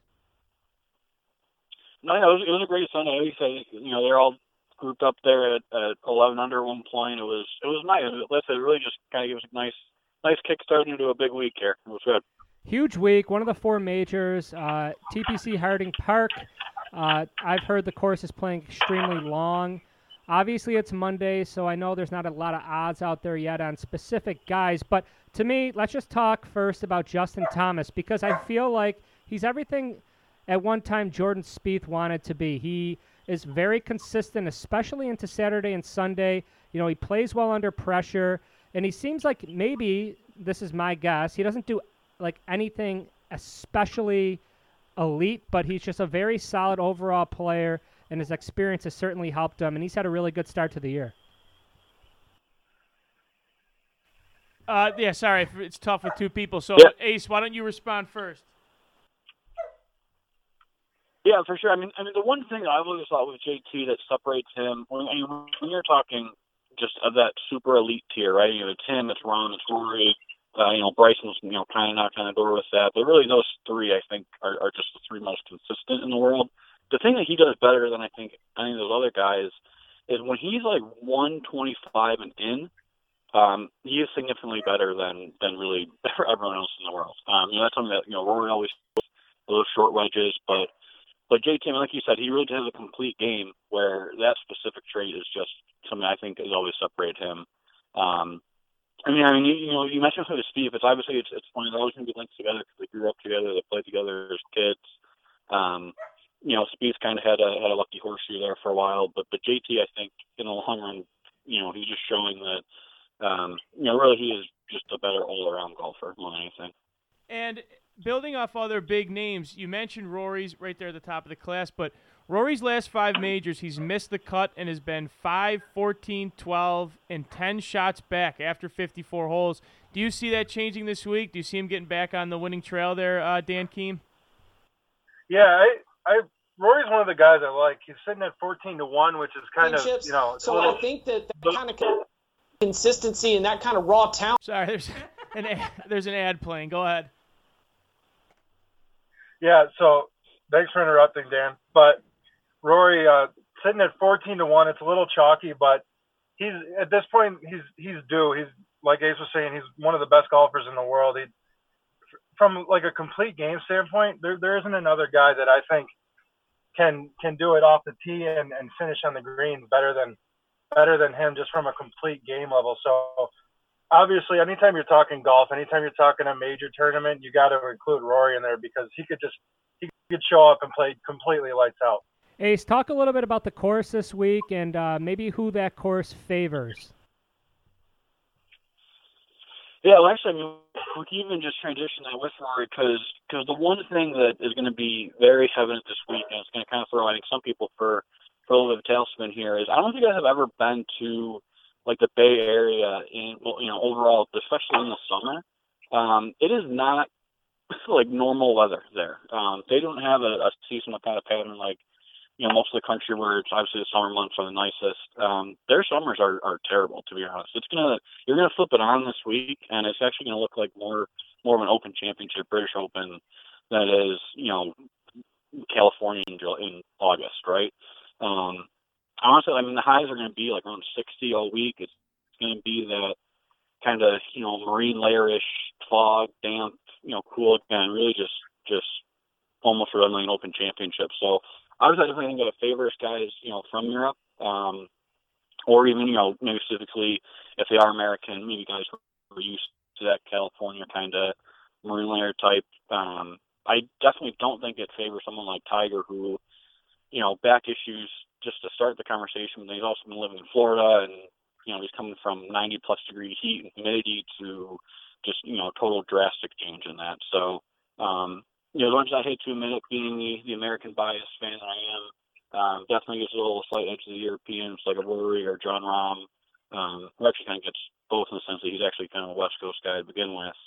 And then really just other parts about the course, specifically, I'm curious to see if it's going to stick with us all week. Again, it's kind of, you might be getting fooled on Monday morning reading this stuff, but from what I'm hearing is they're actually going to try and have it play almost more U.S. Open style, where the rough's going to be, ankle deep. It's going to be, I think I saw they tighten the fairways, because it's actually a public course. I don't know if you guys knew that, but so they had to tighten the fairways, I think, like over 50%.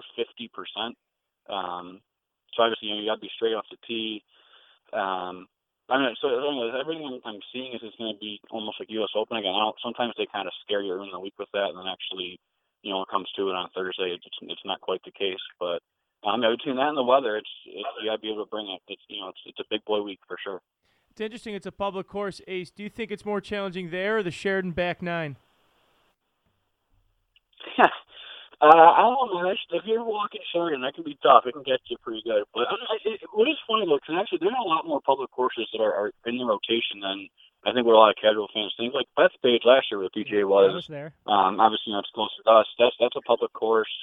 Pebble Beach is actually. It's not like anyone can play. I don't think, but right. Pebble Beach has some public sanction to it. So. There's more, and these are major type courses, right? So that's going to be interesting.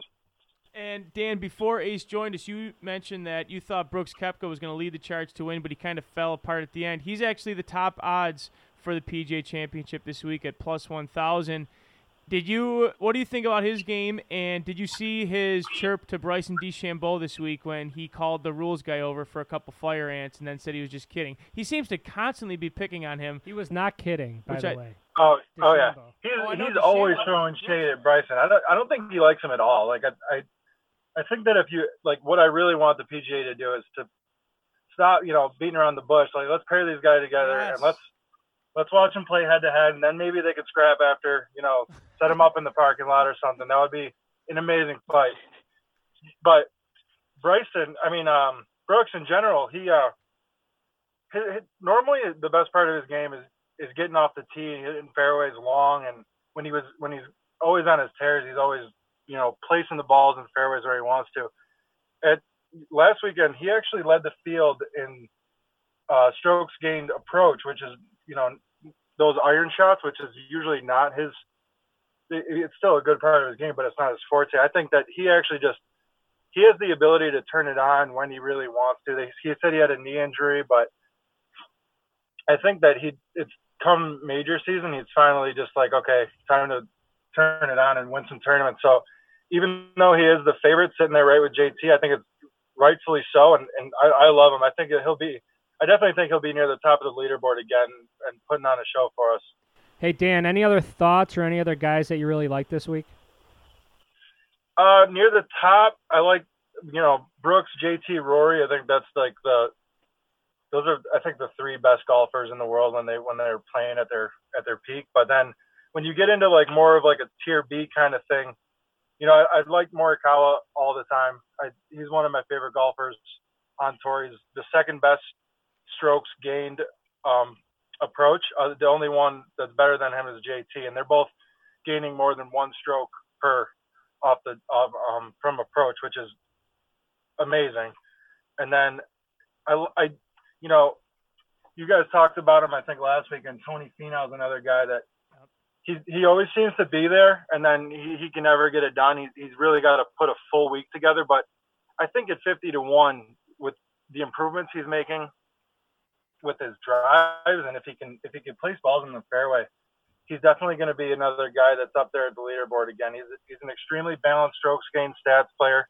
He's .35 gained off the tee, .45 approach, .29 putting. So, you know, he's one of those guys that has a completely balanced game, and when he's on, he's on. So that's definitely another guy that I like in that mid range. But I would have to stick to Brooks, JT, Rory at the top, and then my mid tier guys are Morikawa and Finau. And I'm rooting for a couple of guys that I think they recently kind of refound their swing, and they're playing weekend to weekend a lot better than they were in the past. And that's Ricky and Jason Day. They're both easy to root for guys, and you know, Jason Day had some really bad injuries, and he was playing a couple of years ago with vertigo in a final round, like laying down on tee boxes. But it's really good to see those guys back competing again. They're really likable, and I really want to see one of them wins up at least sometime soon.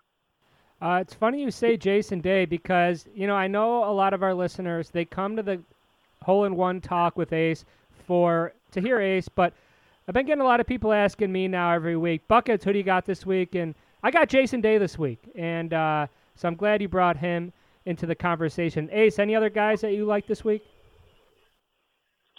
Yeah, I think we might have to rename this segment the Colin Morikawa Love Fest, because it is. I mean, listen, here's what's going to help him this week, right? There are 7 par 4s on this course. They're going to play 460 or longer. So even though, you know, all Morikawa's irons are you know, elite, like we've talked about in the past on this segment, when you start getting in that long irons, though, that's where you kind of see the difference, I think, even more. So I definitely love Morikawa this week. Patrick Cantlay is a guy I like, you know, just outside that top tier. Other guys who are kind of going under the radar, I think, European-wise, Tommy Fleetwood, who obviously a lot of people love, but he kind of had to shake some rust off these past 2 weeks. He didn't come back till 2 weeks ago. And then same thing, Henrik Stenson just played his first tournament, you know, post-pandemic this past week. So, you know, just 2 guys who I think just needed to shake the rust off a little bit. You know, 2, you know, good records in major championships. Stenson obviously won the Open a couple years ago. Fleetwood has, I think, multiple top 5s in major championships. So 2 of the guys I like. If you really want some sleepers, too, 2 guys I'm looking at early, Joel Damon is a guy who I don't think many people listening to this podcast will probably know. What's that? Where'd he go to college? Washington. Okay. But, so I mean, West Coast guy, which actually, before I forget, the other thing with Morikawa, too, is he went to Cal. So, I mean, that's right across the lake there, right? So, another thing that helps him. But, yeah, Joel Damon, I think he's just a guy who he's been striking the heck out of the ball. He had a little dip. I think at the Memorial, didn't have a good week there. But outside that, I mean, just no one's really been as consistent as him kind of post-restart here. You know, if you're looking at just maybe something more like a top 20, something like that, I think he's a good guy to look at. Let's talk about Jordan Spieth. I have 2 more questions, and here's my first one. I did some research on Spieth this morning because he just finds himself now in the middle of the pack. You know, he's just like another tour player, and I don't think you can make an argument that he's played well since 2017. I know he had a 3rd-place finish in a major last year, but he was absolutely dominant 6 years ago in 2015. I mean, he's had 11 tour wins, and most of them were between 2015 and 16. He took the golf world by storm when he was 21, 22 years old. Now he's 27, and he seems to have, I mean, let's be honest, I think he's like really lost himself. And my question, I'll start with Dan, and then I'll flip it over to you, Ace. Like, was it one moment where he is like, I know he blew up and then won Masters. Like, what has happened to Spieth? Is he not hitting greens in regulation as much? What is the difference between him now and him 6 years ago?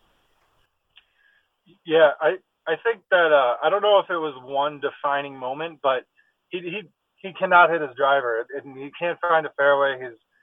He's not the same player that he used to be. I think he's losing strokes off the tee. He's like 190th in the world in strokes gained off the tee, which is terrible. You got to at least gain something off the tee in order if you want to.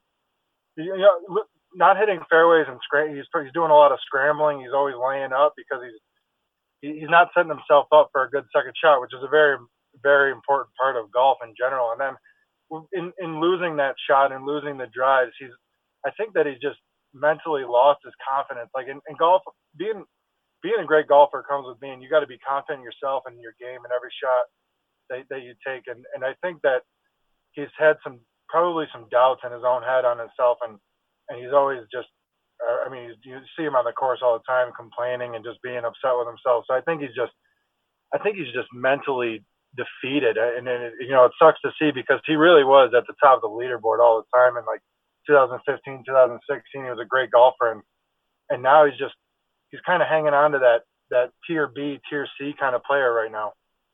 Ace, anything to add?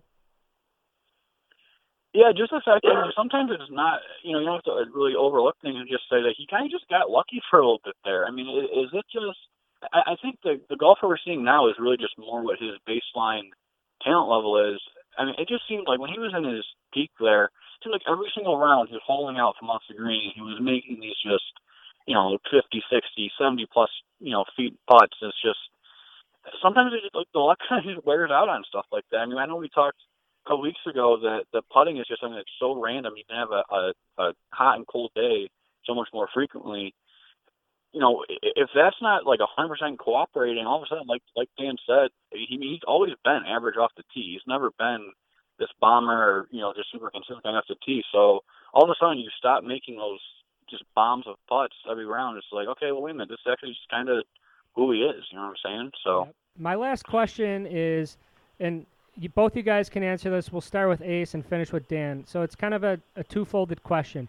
Number one is, does Dustin Johnson have a legitimate chance at winning this tournament? And to back up that, if you were Dustin Johnson's caddy and you crossed Brompton Road and you went from Brighton 3 to Brighton 4, what would you tell Dustin Johnson to hit on Brighton number 4, that shorter par 4 there?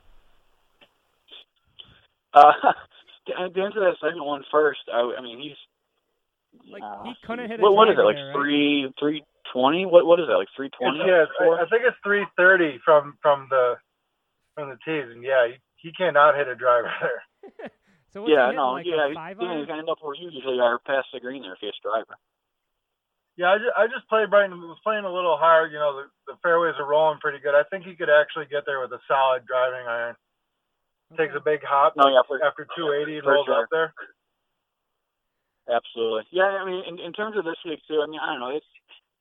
It's all about, like, is he just mentally locked in? I mean, he shot, was it 2 weeks ago now? I guess he shot 80 in the first round and withdrew. It's just, I mean, if he gets off to a good start, I would say, yeah, he's in. I mean, obviously the talent, speaks for itself, but he's just such a, head case just in terms of like whether he cares or not. So, I mean, if he's not towards the top after day one, I wouldn't, he's basically becoming an afterthought pretty quick.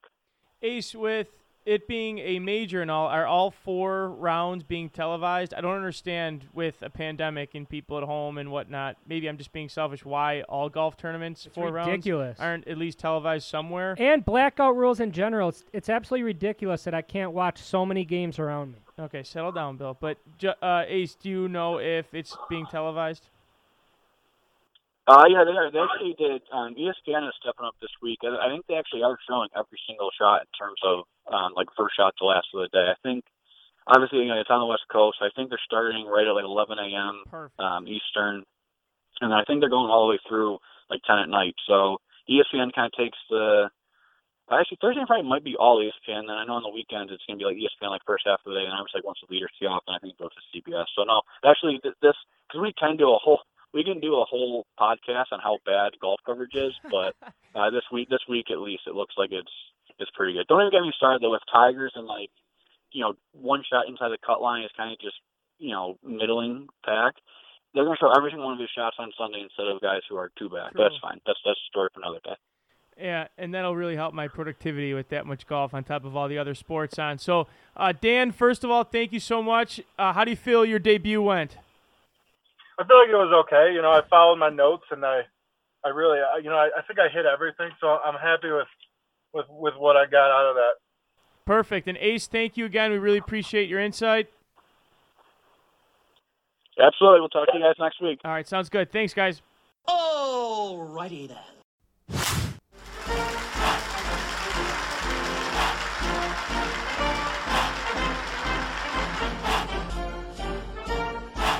Swing the wheel!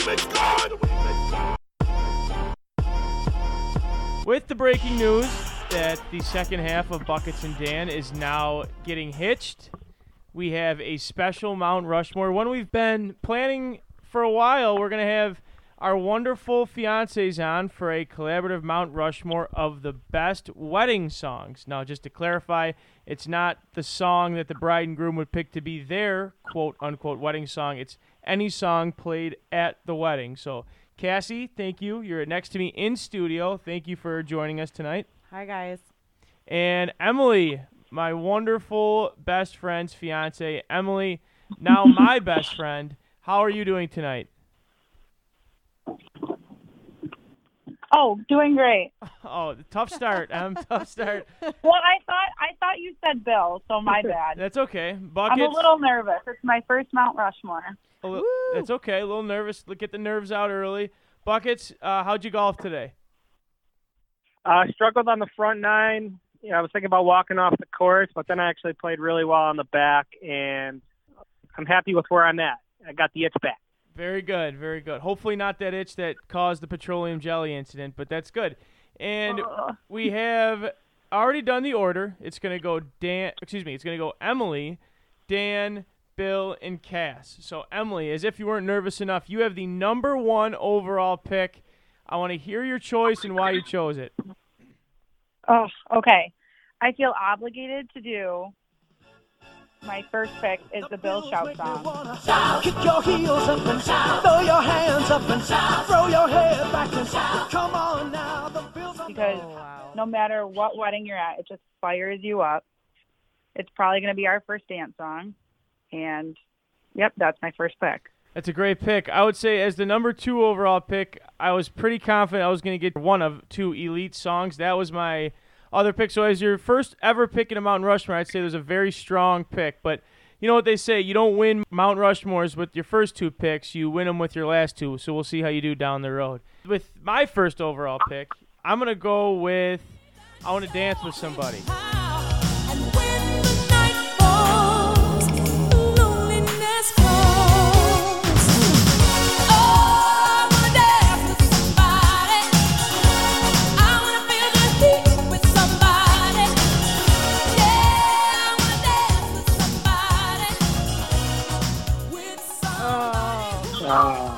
Yep, an absolute banger, really at all venues, but one that you have no problem screaming. Shirts may or may not be on if you're men and it's warm out. Maybe that's just the weddings I've been to, and it's an all-timer. It's a great song. So, Whitney, I'm gonna throw it up to you, and that's gonna be my pick. So, Bill, you're up with the 3rd overall pick.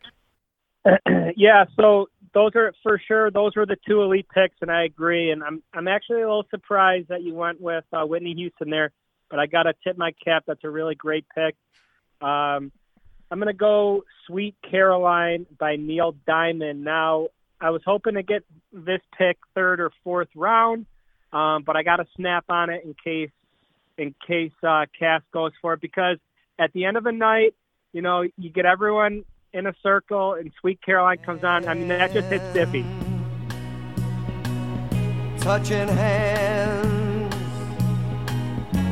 reaching out, touching me, touching you. Sweet Caroline, good times never seem so good. I've been inclined.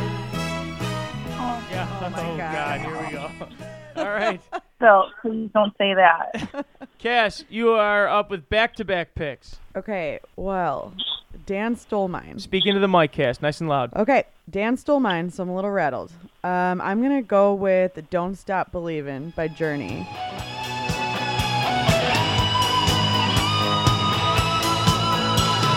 Don't stop believing.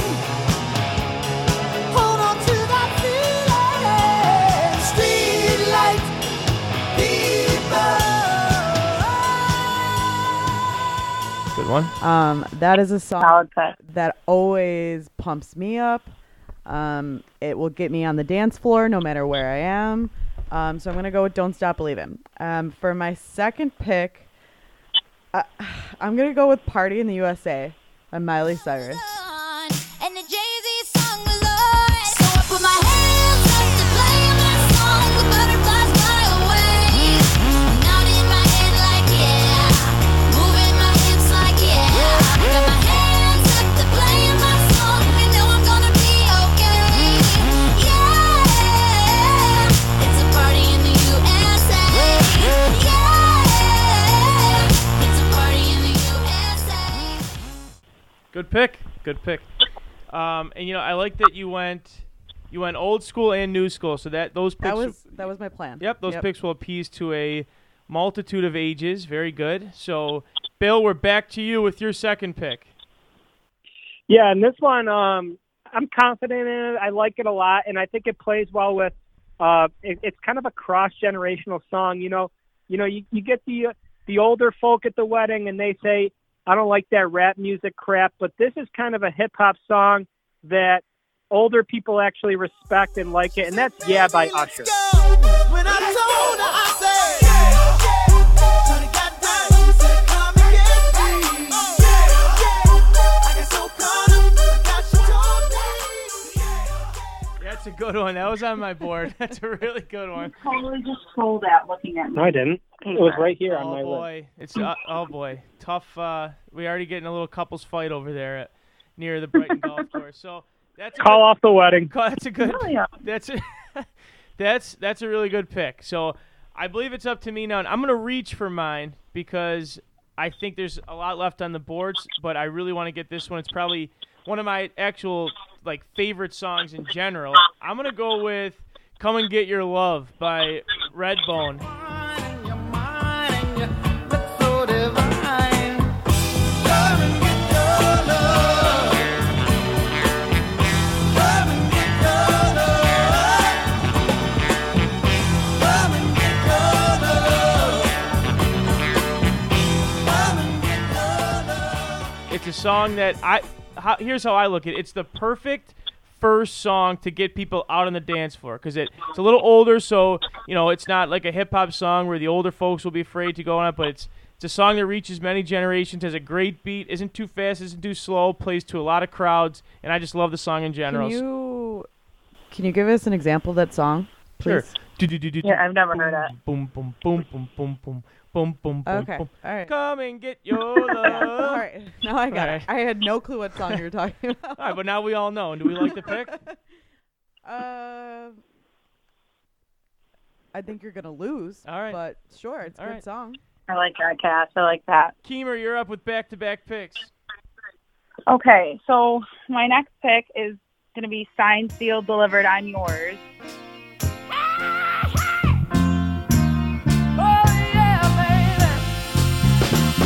Like a fool, I went and stayed too long. I'm wondering if your love's still strong. Ooh, baby, here I am, signed, sealed, delivered, I'm yours. Because as soon as the ceremony is over and they play that, it's just an I amazing, do like beautiful song. Because, you sign your life away. Okay. And then my next song is going to be, This Will Be by Natalie Cole.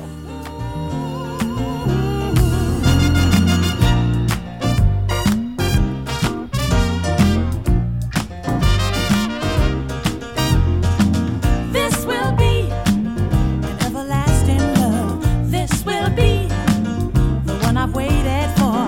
This will be the first time anyone has loved me. This will be. Yeah. Can I have a laugh? No, Keem, you can Yeah. finish it up if you want. Yeah. Those No, are I got kicked out of chorus. I can't sing. two very. You got kicked out of chorus. We'll have to save that story for another day. Two very strong picks there, Emily. So now I gotta find my groove here again. You guys threw me off with your hate for my last pick, so I'm gonna go with. Damn, I was really hoping it would be there, Bill. That was such a great pick. I'm gonna go with "Get Down Tonight." We can all get together and ease up.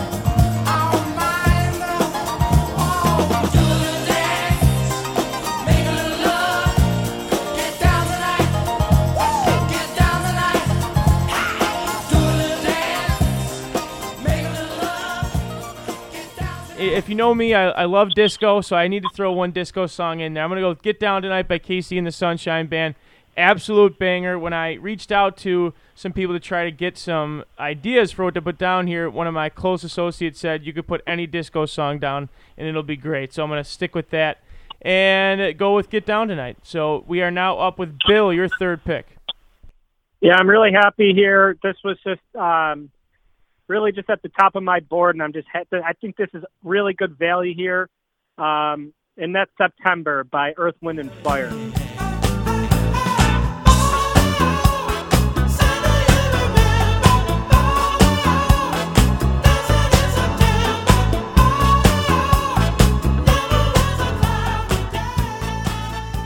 Good pick. Another disco song. Very good pick. Yeah, another disco song. And if the wedding was in September, it would certainly hit Diffie. Okay. Oh my God. Also, just a quick side note, Bill only has 3 songs on his list. Well, I had Now 5. I'm Googling I had 5, and I figured 4 would be there, and that's certainly not the case. But I got one other idea, so we're fine. That's a good pick, though, Bill. Cass, so the benefit of going fourth is you get to wrap up your team before anybody, so you get your final 2 picks here. Okay, so my third pick, this is, I think you either love or hate this song, but I am obviously one that loves it. I'm going to do Bohemian Rhapsody. The wind blows doesn't really matter to me. To me.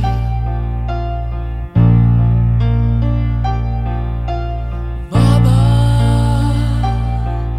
just killed a man, put a gun against his head, pulled my trigger. Oh, I hate that, but go ahead. Right, that's what I'm saying. People either love it or they hate it. I mean, controversial. I love it. yeah, so I'm going to go with that. My fourth pick, now I'm going to wrap it up with, so I can have a very diverse team, I'm going to go with Jump Around by House of Pain.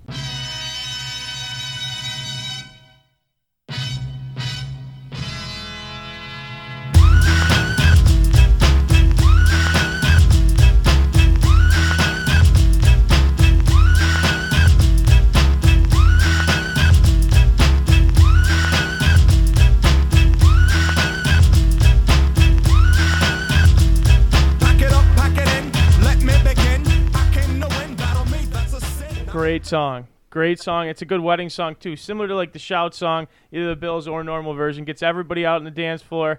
One of my dad's favorite songs, actually. So that's a good pick. So you wrap up your team. Very good. Bill, your last pick?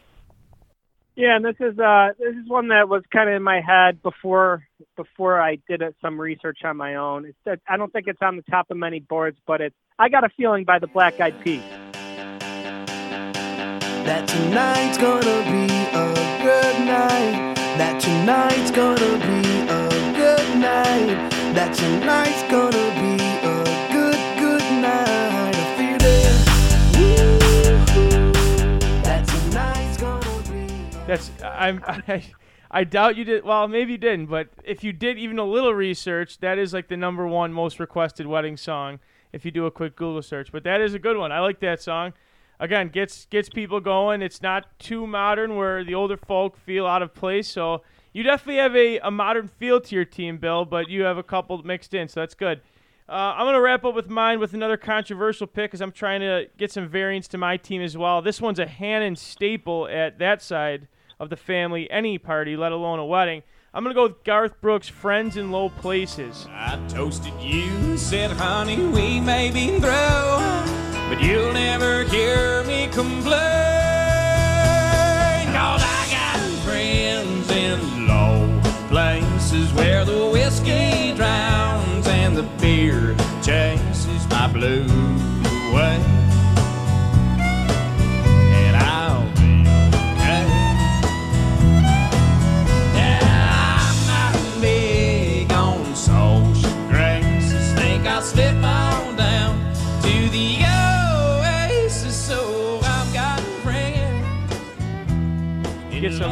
Get some country folk out there. It's a great sing-along one. I happen to be a big Garth guy, so so I'm going to wrap up my team with that. Keem, you get to pick Mr. Irrelevant here. Last pick of the draft.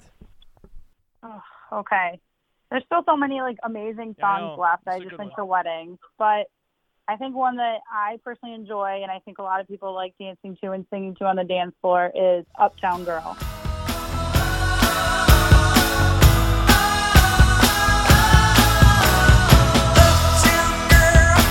She's been living in her uptown world. I bet she never had a backstreet guy. I bet her mama never told her why. I'm gonna try for her uptown. Good one. See, I thought you were gonna. Okay, well, I'll say that for a second. Uptown Girl, very good. Do you want to sing it for us a little bit?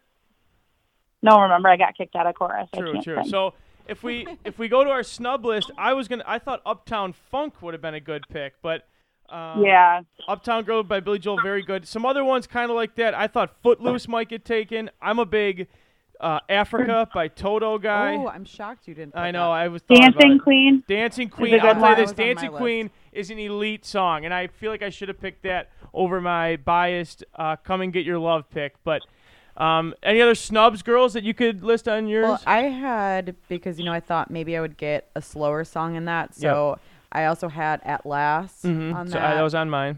"Perfect" by Ed Yeah. Sheeran. Can You Feel the Love Tonight? Yeah. I did have that. I've had "The Time of My Life." Good one. Yeah, I went away from slow songs, but At Last is a good one. It's one of my mom's favorite songs.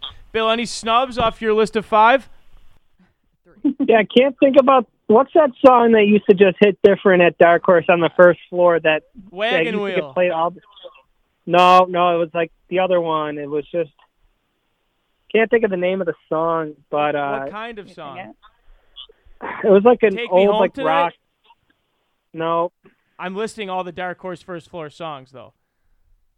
yeah, I can't think of the name. It certainly was fantastic. Can't think of the name of it though. Maybe you can do some research and let us know tomorrow during the intro. Yep. All right, good one. Emily, any last words? How do you feel? Actually, let's wrap up our team. So, Emily, recap your team for us and tell us how you felt overall about your first Mount Rushmore. I am no longer nervous, but I think I have a pretty good team. I think I have some good wedding songs. The Bill Shout song that's a An number elite one song, no matter what, no matter wedding you're at. I've Signed, Sealed, Delivered, I'm Yours is great. This will be, and then Uptown Girl. I don't know, I feel pretty good. I think mine's definitely better than Bill's and his 5-song list, and then his Google research during the Mount Rushmore. So I think I did good. Bill, what would Shaq have to say about your team overall? I got new. I got old. I got the best of both worlds. People like to dance, and they like to dance to my music. All right, very good. So that's a good. Thank you, Shaq. And Cass, another appearance on Buckets and Dan. Getting kind of sick of you, and just an end to a cap off to an amazing weekend for us. So, how do you feel about your team? I feel pretty good. I think I have a pretty diverse team overall. I think I hit a little bit of everything that someone will like, so I'm feeling good. Yeah, I would say the same about mine. I got probably 4 of my top 8 that I wanted, but that's what's great about this. What's 2 good things about it. It's a very deep draft class, and it's a very personalized one. One song, like Cass picking Bohemian Rhapsody. She loves that song. I'm not a fan, so it'll be interesting to see what the voters think. Please make sure to log on to Twitter. Go to @MountRushmore716 on Tuesday, and Nick will post the graphic and the Twitter poll for you to write down your favorite song list. So, Emily and Bill, thank you so much, and especially Emily. you. I'm glad you were able to knock this off your bucket list, no pun intended, and join us for Mount Rushmore tonight. It's been a blast, guys. Thanks for having me. The Shaq voice hits a little diffy on a Sunday night, doesn't it, Bill? Both of you. Thanks for having me. It's good to be on with you guys, and even if I'm doing it from a remote location. Yes, my God. absolutely. And Cass, Yeah. thanks. Appreciate it. You're welcome. All right, see you guys. Alrighty then. Our final segment is our Ari McNamara Blast from the Past, and this week we are with former NBA player, former Syracuse basketball star, Buffalo native, current Brighton Stratton basketball coach, Damone Brown. Here we go! Our Buffalo Sports Blast from the Past is brought to you by R.E. McNamara. Have you been working from home and noticing how many rooms need an upgrade? Call R.E. McNamara at 741-4819. From basements to bedrooms, kitchens to attics, and especially when you want to convert a room into your home office, R.E. McNamara has you covered. 741-4819.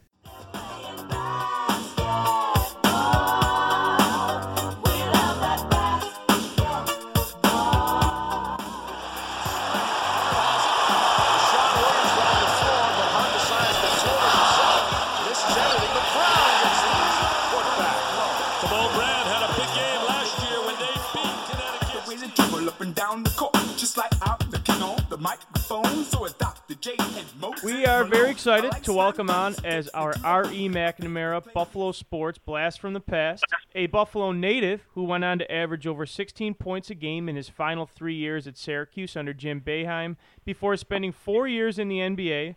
He is now the current head coach at Bryant and Stratton College. Damone Brown. Damone, thank you for taking time to talk with us this morning. No problem. Thanks for having me. So, Damone, tell us a little bit about where you grew up and your experiences playing basketball at Seneca Vocational. I'm a native of Buffalo, New York. Grew up right here on the east side of Buffalo, and took a liking to basketball at an early age, and started my basketball career at Seneca Vocational High School.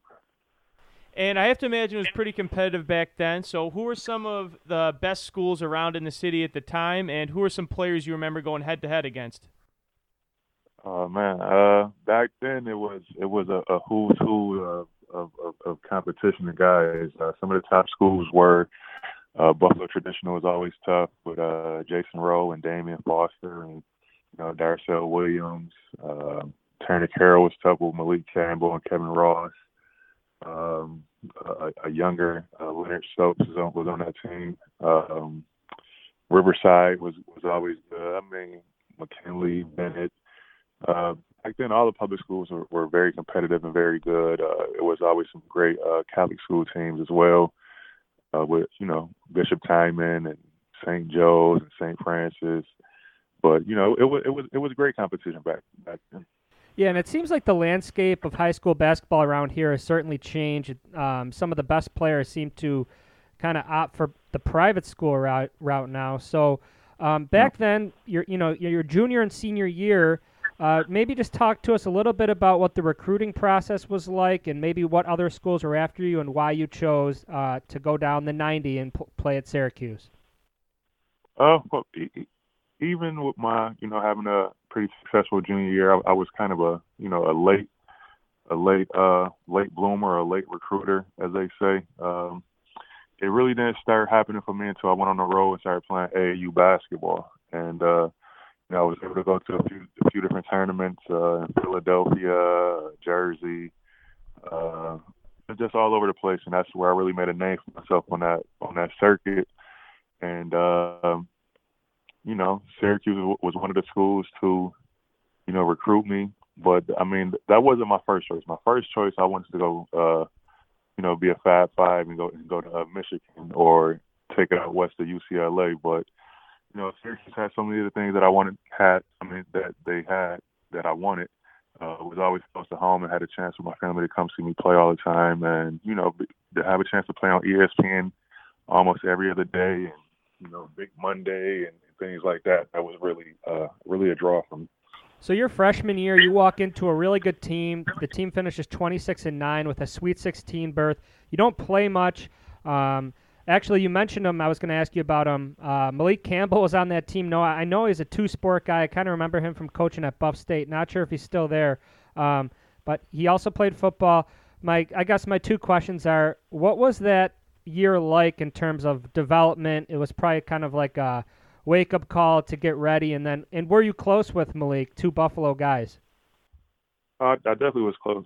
I am close. He's one of my best friends still to this day. But going to Syracuse that freshman year, it was definitely a learning experience. I had to get stronger. The speed of the game is a lot faster. The guys are a lot bigger, a lot more skilled. But that first month was very eye-opening, and you just had to get caught up to speed and learn the game. And we, like you said, we had a pretty good team that year. So, you know, you had to wait your turn and, you know, be ready for when your name is called. In your sophomore year, a few games in, you take over the starting role, and you really never look back. And I could just imagine, I'm a little bit too young to have watched those games, but, you know, doing my research, Ryan Blackwell, who transferred in, who was a Rochester kid, and Etan Thomas, who I know of well, played a long time in the NBA. I'm sure played the bottom of that 2-3 zone. You know, another 20-win year, and you really start to blossom and earn a lot of playing time. Talk about what that year was, you know, going from, you know, playing in Buffalo to not really playing your freshman year to all of a sudden you're playing teams in this really tough era in Big East basketball, you know, Villanova, UConn, you name it, all those teams. It was a great experience. I mean, it kind of my college career kind of is similar to my high school career. My freshman year in high school, I really didn't play that much. You know, coming into my sophomore year, I didn't start like the first couple of games of the season, and then, you know, it just was a switch. Once I got to that starting lineup, never looked back, then, you know, the career went up. Same thing with college. You know, I think we had just came back from, I want to say Hawaii, and you know, I was kind of frustrated with the playing time. You know, I had to talk with the coaches to see what I can do to, you know, be more of an impact player on the team. We had that conversation, and from that moment on, I did exactly what they asked for. And, you know, like you said, I got into that starting lineup and never looked back. In your junior year, the 99-2000 year, you guys go 26-6, start the year 19-0. Like I said, you, Thomas, Blackwell, and Jason Hart all averaged double figures, so a really balanced team. I have to ask you, you get to the Sweet 16, but you get bumped after that round. At that round, was it a disappointing finish? You know, like walking off the court. Did you think throughout the year that this was a national championship type of contending team? Absolutely. I mean, on that team that we had 3 seniors, 2 guys that went to the NBA, a great point guard in Jason Hart, a great player, great center, and Etan Thomas, both. I mean, he could have been Defensive Player of the Year in the nation. Jason was a top steals guy. And, you know, anytime you don't win a championship or win that last game of the season is always tough and disappointing. But I think we had a great year. That team is great. I mean, all of us are, you know, still friends to this day and still are in communication and contact with each other. But I mean, we definitely had our sights set on winning the championship that year. In your senior year, you know, you lose Blackwell and Thomas to graduation. You're kind of the guy in the front court. It's really kind of you're the guy who is kind of accountable or kind of held responsible to really be the star rebounder on the team. The team still wins 25 games, but you guys get beat up pretty good by Kansas in the round of 32. I got to ask you, just maybe your feelings walking off the court for the last time, and what was it like to play for Jim Boeheim? Playing for Coach Boeheim. He's a great coach. I mean, he really knows his X's and O's. He knows how to get the best out of each player. He's a player coach. Once you get into that rotation, he's gonna be your best friend. I mean, if you're out that 7 to 8 man rotation, you're gonna think he's the worst coach in America. But I really enjoyed my 4 years at Syracuse. I had a great time. I learned a lot. I mean, I had a chance to play for a Hall of Fame coach. But that last game, I mean, it's tough. Like I said, you always compete and play, you know, to win your last college game. And, you know, unfortunately we came up short. But the memories that I had, you know, from Syracuse, the friendships that I had from Syracuse, is something that's going to be, you know, with me forever. Yeah, and building on that, tell us a little bit about what it was like just in general being a basketball player at Syracuse. I have to imagine there's a little bit of a celebrity status among your peers. Plus the academics, because I know they take that pretty seriously there. Yeah, I mean, I got a chance to get my degree in IST, which is Information Science and Technology. You know, you playing at the Carrier Dome. You get to play in front of 30,000 fans on any given night. I mean, Syracuse is a sports town. So, you know, the football team, the basketball team, they're always going to show a lot of love to you. You're going to walk down the street, walk down Marshall Street. You're going to see a jersey hanging up in a few of the stores. But it's a great city. Like I said, it was the best time of my life, the best 4 years of my life, and a great learning experience. I'll have great memories with it that I'm gonna hold on to forever. You just brought up something I was going to ask later in the interview, but I feel like you'll have an awesome perspective on this, way better than something we could have. You said, you could walk down Marshall Street and see your jersey hanging up. So, the biggest debate that's circled around college athletics for the past 5 years at the Division I level is, should college athletes be paid? You went through it, not making any money, and kind of, your likeness was for sale, you can say, at Syracuse, and you made the institution a lot of money. Where do you stand on where Division I athletes, if they should be provided a stipend or if it should continue with the same model? No, I think they should be provided some type of stipend. I mean, it don't even have to be a whole hundreds of thousands of dollars like they're saying. It could just be, something. I mean, a little bit in college goes a long way. And it can only help the student and help the student athlete, get by. I mean, like some of the stories that I've been hearing from other athletes, no money to get, food, no money for this or whatever reason, but it should be some type of stipend. Hey, they don't have to be, like I said, they don't have to be hundreds and tens of thousands or hundreds of thousands of dollars, but it should be some type of compensation. When you were playing college basketball, was it a struggle, like financially, through your 4 years to do things outside of, school-related activities? Sometimes, because one, you not allowed to work during the year. My parents weren't the richest, so if I needed something, I may have to wait a little while, or just wait until they can, or call a different family member. But all in all, it was kind of good. If I needed something, I didn't have to wait super long, but I was able to get by. And moving forward to, probably one of the happiest days of your life, NBA draft day. What were your expectations going in? Where were you on draft night, and kind of like just the overall memories of that night being drafted by Philadelphia? Draft day, I was in New York City for draft day. I was with my, a bunch of families and friends in Times Square. We had rented a space out in the ESPN restaurant. So I was with family and friends. From all my work, because I went to, they used to have a camp out in Phoenix. I went to there, then I went to the camp in Chicago, and from all the talks I was hearing, I had a pretty good chance of being drafted. So, I was nervous, I was excited. As the draft goes on, your nerves get a little bit more. And that's how it was. And they called my name. And when they called my name, I was very excited and, elated. And, it was a sense of relief. Had the biggest smile on my face that day. It was just a great experience. That Philly team had some serious names on it. Tell us what it was like playing with guys like Allen Iverson, Dikembe Mutombo, Eric Snow, and please tell us what it's like playing for one of the best all-time coaches in Larry Brown. What your relationship was like with him. Yeah, like you said, the team was very talented. Had a bunch of great guys on there. I learned a lot from Eric Snow. He was a guy that showed me the ropes. I learned a lot from Dikembe Mutombo. I got a chance to practice with Allen Iverson every day, so that took my basketball confidence to another level. Also on that team, we had one of the great Syracuse players, Derek Coleman. He was my vet. Yep. So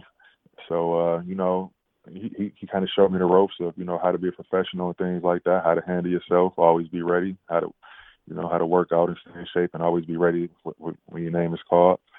Larry Brown, he's a Hall of Famer. Like I said, during my basketball career, I had a chance to play for a bunch of Hall of Fame coaches. Jim Boeheim, Larry Brown, Lenny Wilkins. So I was able to learn so much. What I'm saying? I learned so many different things about the game, development, preparation. Larry Brown was a stickler on kind of like perfection. You know what I'm saying? if you did it perfect in practice and things like that, it'd be a whole lot easier for in the game. So, I mean, those are just a few things I learned from him during my time there. I have a couple questions about this team. Was Allen Iverson? I mean, Iverson averaged over 31 a game that year. Was he the most talented player you've ever, I guess, guarded in practice or seen up close? And how awesome was it seeing the Mutombo finger wag in person? Allen Iverson was something special. I mean, to be 5'10", 100-something pounds, real thin, and just to be able to see the different things that he did on the floor was amazing. Like, it'd be sometimes I'll be watching, and I look up at the scoreboard and he had 28 points already, and it happens in the blink of an eye. Very skilled, very crafty, very explosive. Just a great, and he's a great teammate. You know what I'm saying? That's something that you probably don't hear too often, but he was a great teammate, on and off the court. Mutombo is I mean, once you get to the NBA, man, you got to be special to be there. You got to be super special to have, Hall of Fame career, Hall of Fame numbers. And Mutombo was another one. He was a great friend of mine, great guy. Another guy who really showed me the ropes of the NBA and how to carry yourself. So, Mutombo was a great guy. And then we had some battles in practice too. You had some what? Some battles in practice. I'd imagine. So then you go to Toronto, and again, you play with another future Hall of Famer, Vince Carter. So you just mentioned how impressive it is just to get to the NBA. And obviously, your career lasted 4 years, certainly something to hang your hat on. But just talk about how impressive it is that Vince Carter was able to play in 4 different decades, obviously coming up in the late 90s, playing through the 2000s, the 2010s, and even this past year in 2020, playing probably his last year, and what it means like to have that long of a career. I mean, to have a career that long is definitely a blessing. You have to be able to make it through without no serious injuries, keeping tip-top shape, and that's a long time. I mean, to play 20 years in the NBA is a very long time. Over 80 games a year, playoffs and things like that, and it's just a blessing to see him do that. Damone, I'm loving this interview. I got to ask you about a specific date in January in 2003. Do you remember January 14th, 03? You remember that night? That day is ringing some bells. 6 for 10, 13 points. I mean, like, coming off the bench, how awesome was that for you? I mean, let me just make sure. Are you talking about a day down in Washington, D.C.? I am. Man, that day will stick out in my mind forever. To play against, the GOAT, get a victory, have one of your best games, and have the coaches really believe in you to go out there and affect the game against them was really a blessing and an honor and things like that. I mean, I just found out not too long ago that I was in, I guess, a Michael Jordan book about that night. So, I mean, it's a great feeling. It's a great feeling. Like I said, it was an honor, to have one of your better games against Michael Jordan. Oh, yeah, I forgot about that. And then be able to, kind of slow him down and corral him a little bit and, get that victory. That's amazing. It's pretty big. I'd say my career high in middle schools, I had about the same stat line, but it was in 8th grade, 6 for 10 for 13 points.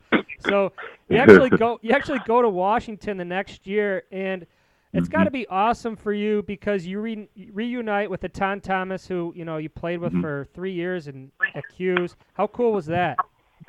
It was great. It was great. I mean, actually, be able to team up and have your teammates that you had in college, somebody who knows your game and their game, and I mean, the different things that he like off the floor.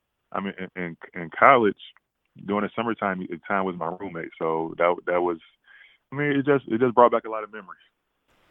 And I was just thrilled to hear that you're still in Buffalo. When I continue to do my research, I've actually, you've had so much success in only 2 years here at Bryant and Stratton. I was actually driving over to my buddy Dan's here, and I saw, an ad for Bryant Stratton Hoops right on the back of one of the Metro buses. So it's kind of interesting that I saw that. But how cool has it been staying here, helping out, local guys? You've had a lot of success. You're the first year in Bryant Stratton history, just 2 years ago, you lead the team to the small college national Final Four, and you followed that up with a 19-11 record this past year. How fun has it been for you coaching here locally? It's great. Just like you said, I've had the chance to get a local guys a chance to play basketball, or another chance to play basketball with, we do have the, other colleges in the area, but, sometimes they can't make it to the larger Division I schools, or something happened to prevent them from getting there, or they don't want to take a JUCO route. And, to have another chance to play basketball at a 4-year school and, receive a scholarship and, I say, compete at a high level is all rewarding for me. I love to give back. I love the game of basketball. And I always want to get a guys, a chance to be better and to learn some different things that I learned during my role of playing basketball. Your son is on the team, correct? Or is that incorrect? Yep. Well, my oldest son is playing, and then this upcoming year, my youngest son will be joining us. Is that challenging, coaching your own children along with other athletes? I'm gonna say no. My boys, they know what I expect, and and I think they have put in the work, over the time to be good basketball players. It's not just to go out there and execute it. It's no slacking. It's no, my dad the coach, so I can get away with it. No, they work just as hard, and I demand a little bit more out of them than I would anybody else. So, DeJuan, I have a couple. Bill and I both coach high school basketball, so I have a couple just general coaching philosophy questions. Do you think AAU is good for basketball? I know it helped your career. I'm gonna say it depends on the AAU program that that the kid is a part of. Some AAU programs are just really a money grab, for that program, for that team. They don't really put the players in the right tournaments or develop them the right way. But then you have some programs who, they have practices during the week. They play the game the right way. It's not just about, one kid going out there shooting all the shots and things like that. It's really used to develop, your basketball game and get you exposure to play basketball at at the highest level.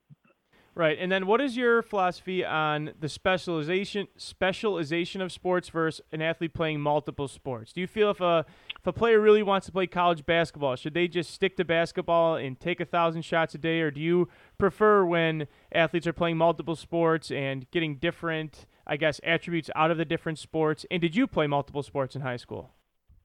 I think, in high school I didn't. I was going to play football my senior year, but by that time my mother had, shut that dream down for me. But I think when you're young, you should play as many sports as you can. Play all the time. Just don't, you don't have to just focus on one thing at that particular moment. You definitely don't want to be in the house playing video games all day. Correct. But get out there and play. Get out there and see what you like. You may like soccer. You may like tennis. You may like baseball. You may be good at basketball, but you may be good at football, but basketball may be your thing.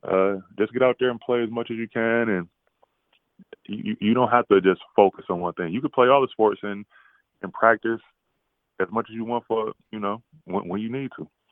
I agree with that as well. And my last question, and you can correct me if I'm wrong, but I'm going to assume that as a player that came out of the city of Buffalo, was successful at Syracuse, successful in the NBA, your mentality might be a little more driven than today's athlete. So what do you find is the biggest challenge in coaching today's athlete as opposed to the mentality that maybe players when you were growing up had?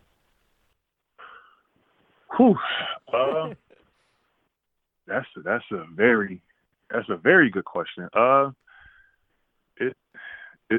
Things are definitely different. I know, back in my day, I ain't gonna say we weren't as skilled, but we definitely worked hard. You know what I'm saying? We were always, in the gym playing basketball, walking down the street with a basketball, things like that. I think today's athletes are just more naturally gifted, and it's kind of hard to find that true love, that true dedication to become a great player. Some players have it. I don't think enough players have. I think back then a lot of the guys wanted to be good, so they worked to be good. They worked to be great. I think a lot of today's athletes just settle for being good instead of taking the full advantage of being the great player that they can be. Yeah, and I don't know if this is a question or maybe if you just want to piggyback off of it. I just feel like today's athlete, a lot of it is, if you are working, it's got to be recorded. You got to be like promoting yourself all the time. Yeah. No one wants to just put in the work when nobody's watching. I shouldn't say nobody, but it's not as often you'll find people who just want to put in the work when nobody's looking. And again, there's so many more distractions, I'd say, now than there was 25 years ago. Kids are just and adults are just hooked on their screens and constantly, whether it's video games, TV, or just on their phone, that is consuming them. Yeah, that sounds about right. It's all about how they look doing something. Instead of just worrying about, making a layup and getting 2 points, it got to be the flashy layup to get 2 points. It's not going to the gym and working out for 2 hours. It's going there, having somebody record you as if you was in there for 2 hours when you was in there for 10 minutes.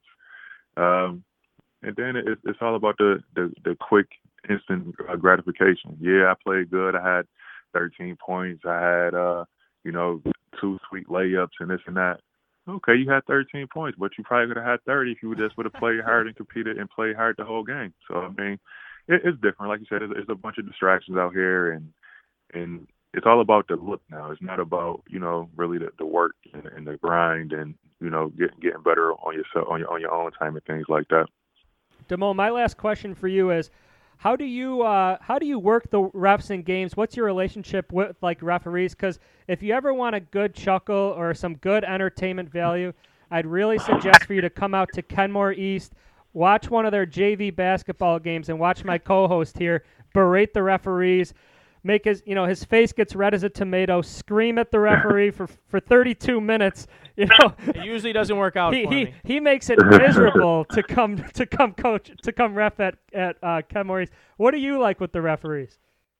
I'm a little bit of both. I don't really scream super much at them, but I do get my point across. If there's a few bad calls that they miss, I'm gonna let them know. I don't try and berate them and make a scene for them, because that never works out well for you. But I do get my point across. You know what I'm saying? I will get my point across. Well, Damone, my point is, if they made the right call, I wouldn't be yelling at them. But anyway, my last question for you is, what do you think is the skill that is, I guess, least worked on or focused on today's basketball players? For me, at least in our program, it's passing. I think we might be the worst passing program in America, but I think that has a lot to do with when you go watch a pickup game outside or these AU games. It's the instant gratification of scoring, and I think that the passing is a lost art. So for the kids, and maybe in your program or when you go around recruiting, watching these tournaments, what do you think is the least focused on skill? I can agree with that. Passing. I mean, people take it for granted. They think it's easy. But when you out there getting pressured and, is a point guard picking you up 94 feet or you're getting double teamed or something like that, you got to be able to make a accurate pass. I mean, so that's something we definitely work on that a lot. We started practices with passing drills and things like that. We also incorporated into, different conditioning drills to try and simulate game situations like that and game speed and doing it while you're tired. Yeah. But I'll agree. Passing is something that's taken for granted. All right. Well, Damone, I feel like we could talk to you all day. We really appreciate you coming on. It was awesome recapping your career, and we really appreciate your insight in today's coaching. Okay. Thanks for having me. I really appreciate it. Alrighty then. Wow, Dan, 14 episodes in. Can we get to 20? That's the question. I think with all the sports going on, it's going to come a little easier. So we have another mixed bag next week. I'm excited. Should be a good one. Yeah, we're going to talk a little Bills, hopefully starting to get, training camps starting to ramp up. There's been some news over the past few days, so that should be fun to finally talk about the Bills. Hopefully the season is really going to happen. And Dan, it's really a beautiful time. Like, we've made it through March, made it through this whole quarantine thing. I know we're still, staying safe, but it's a beautiful thing on this Monday afternoon to turn over my left shoulder and watch an NHL playoff game. Agreed. This all-day sporting action's been great. So we're looking forward to talking about it some more next week. Hope everybody enjoys their week. Please make sure to subscribe, rate, and follow us on all podcast forms. Please make sure to follow us on Instagram and Twitter as well. We try to throw out as much content as we can. Shirts are coming. Shirts are coming. The email's been put in. Shirts actually are coming when I update now. So look forward to that, and that'll do it. Love you, Mom. I know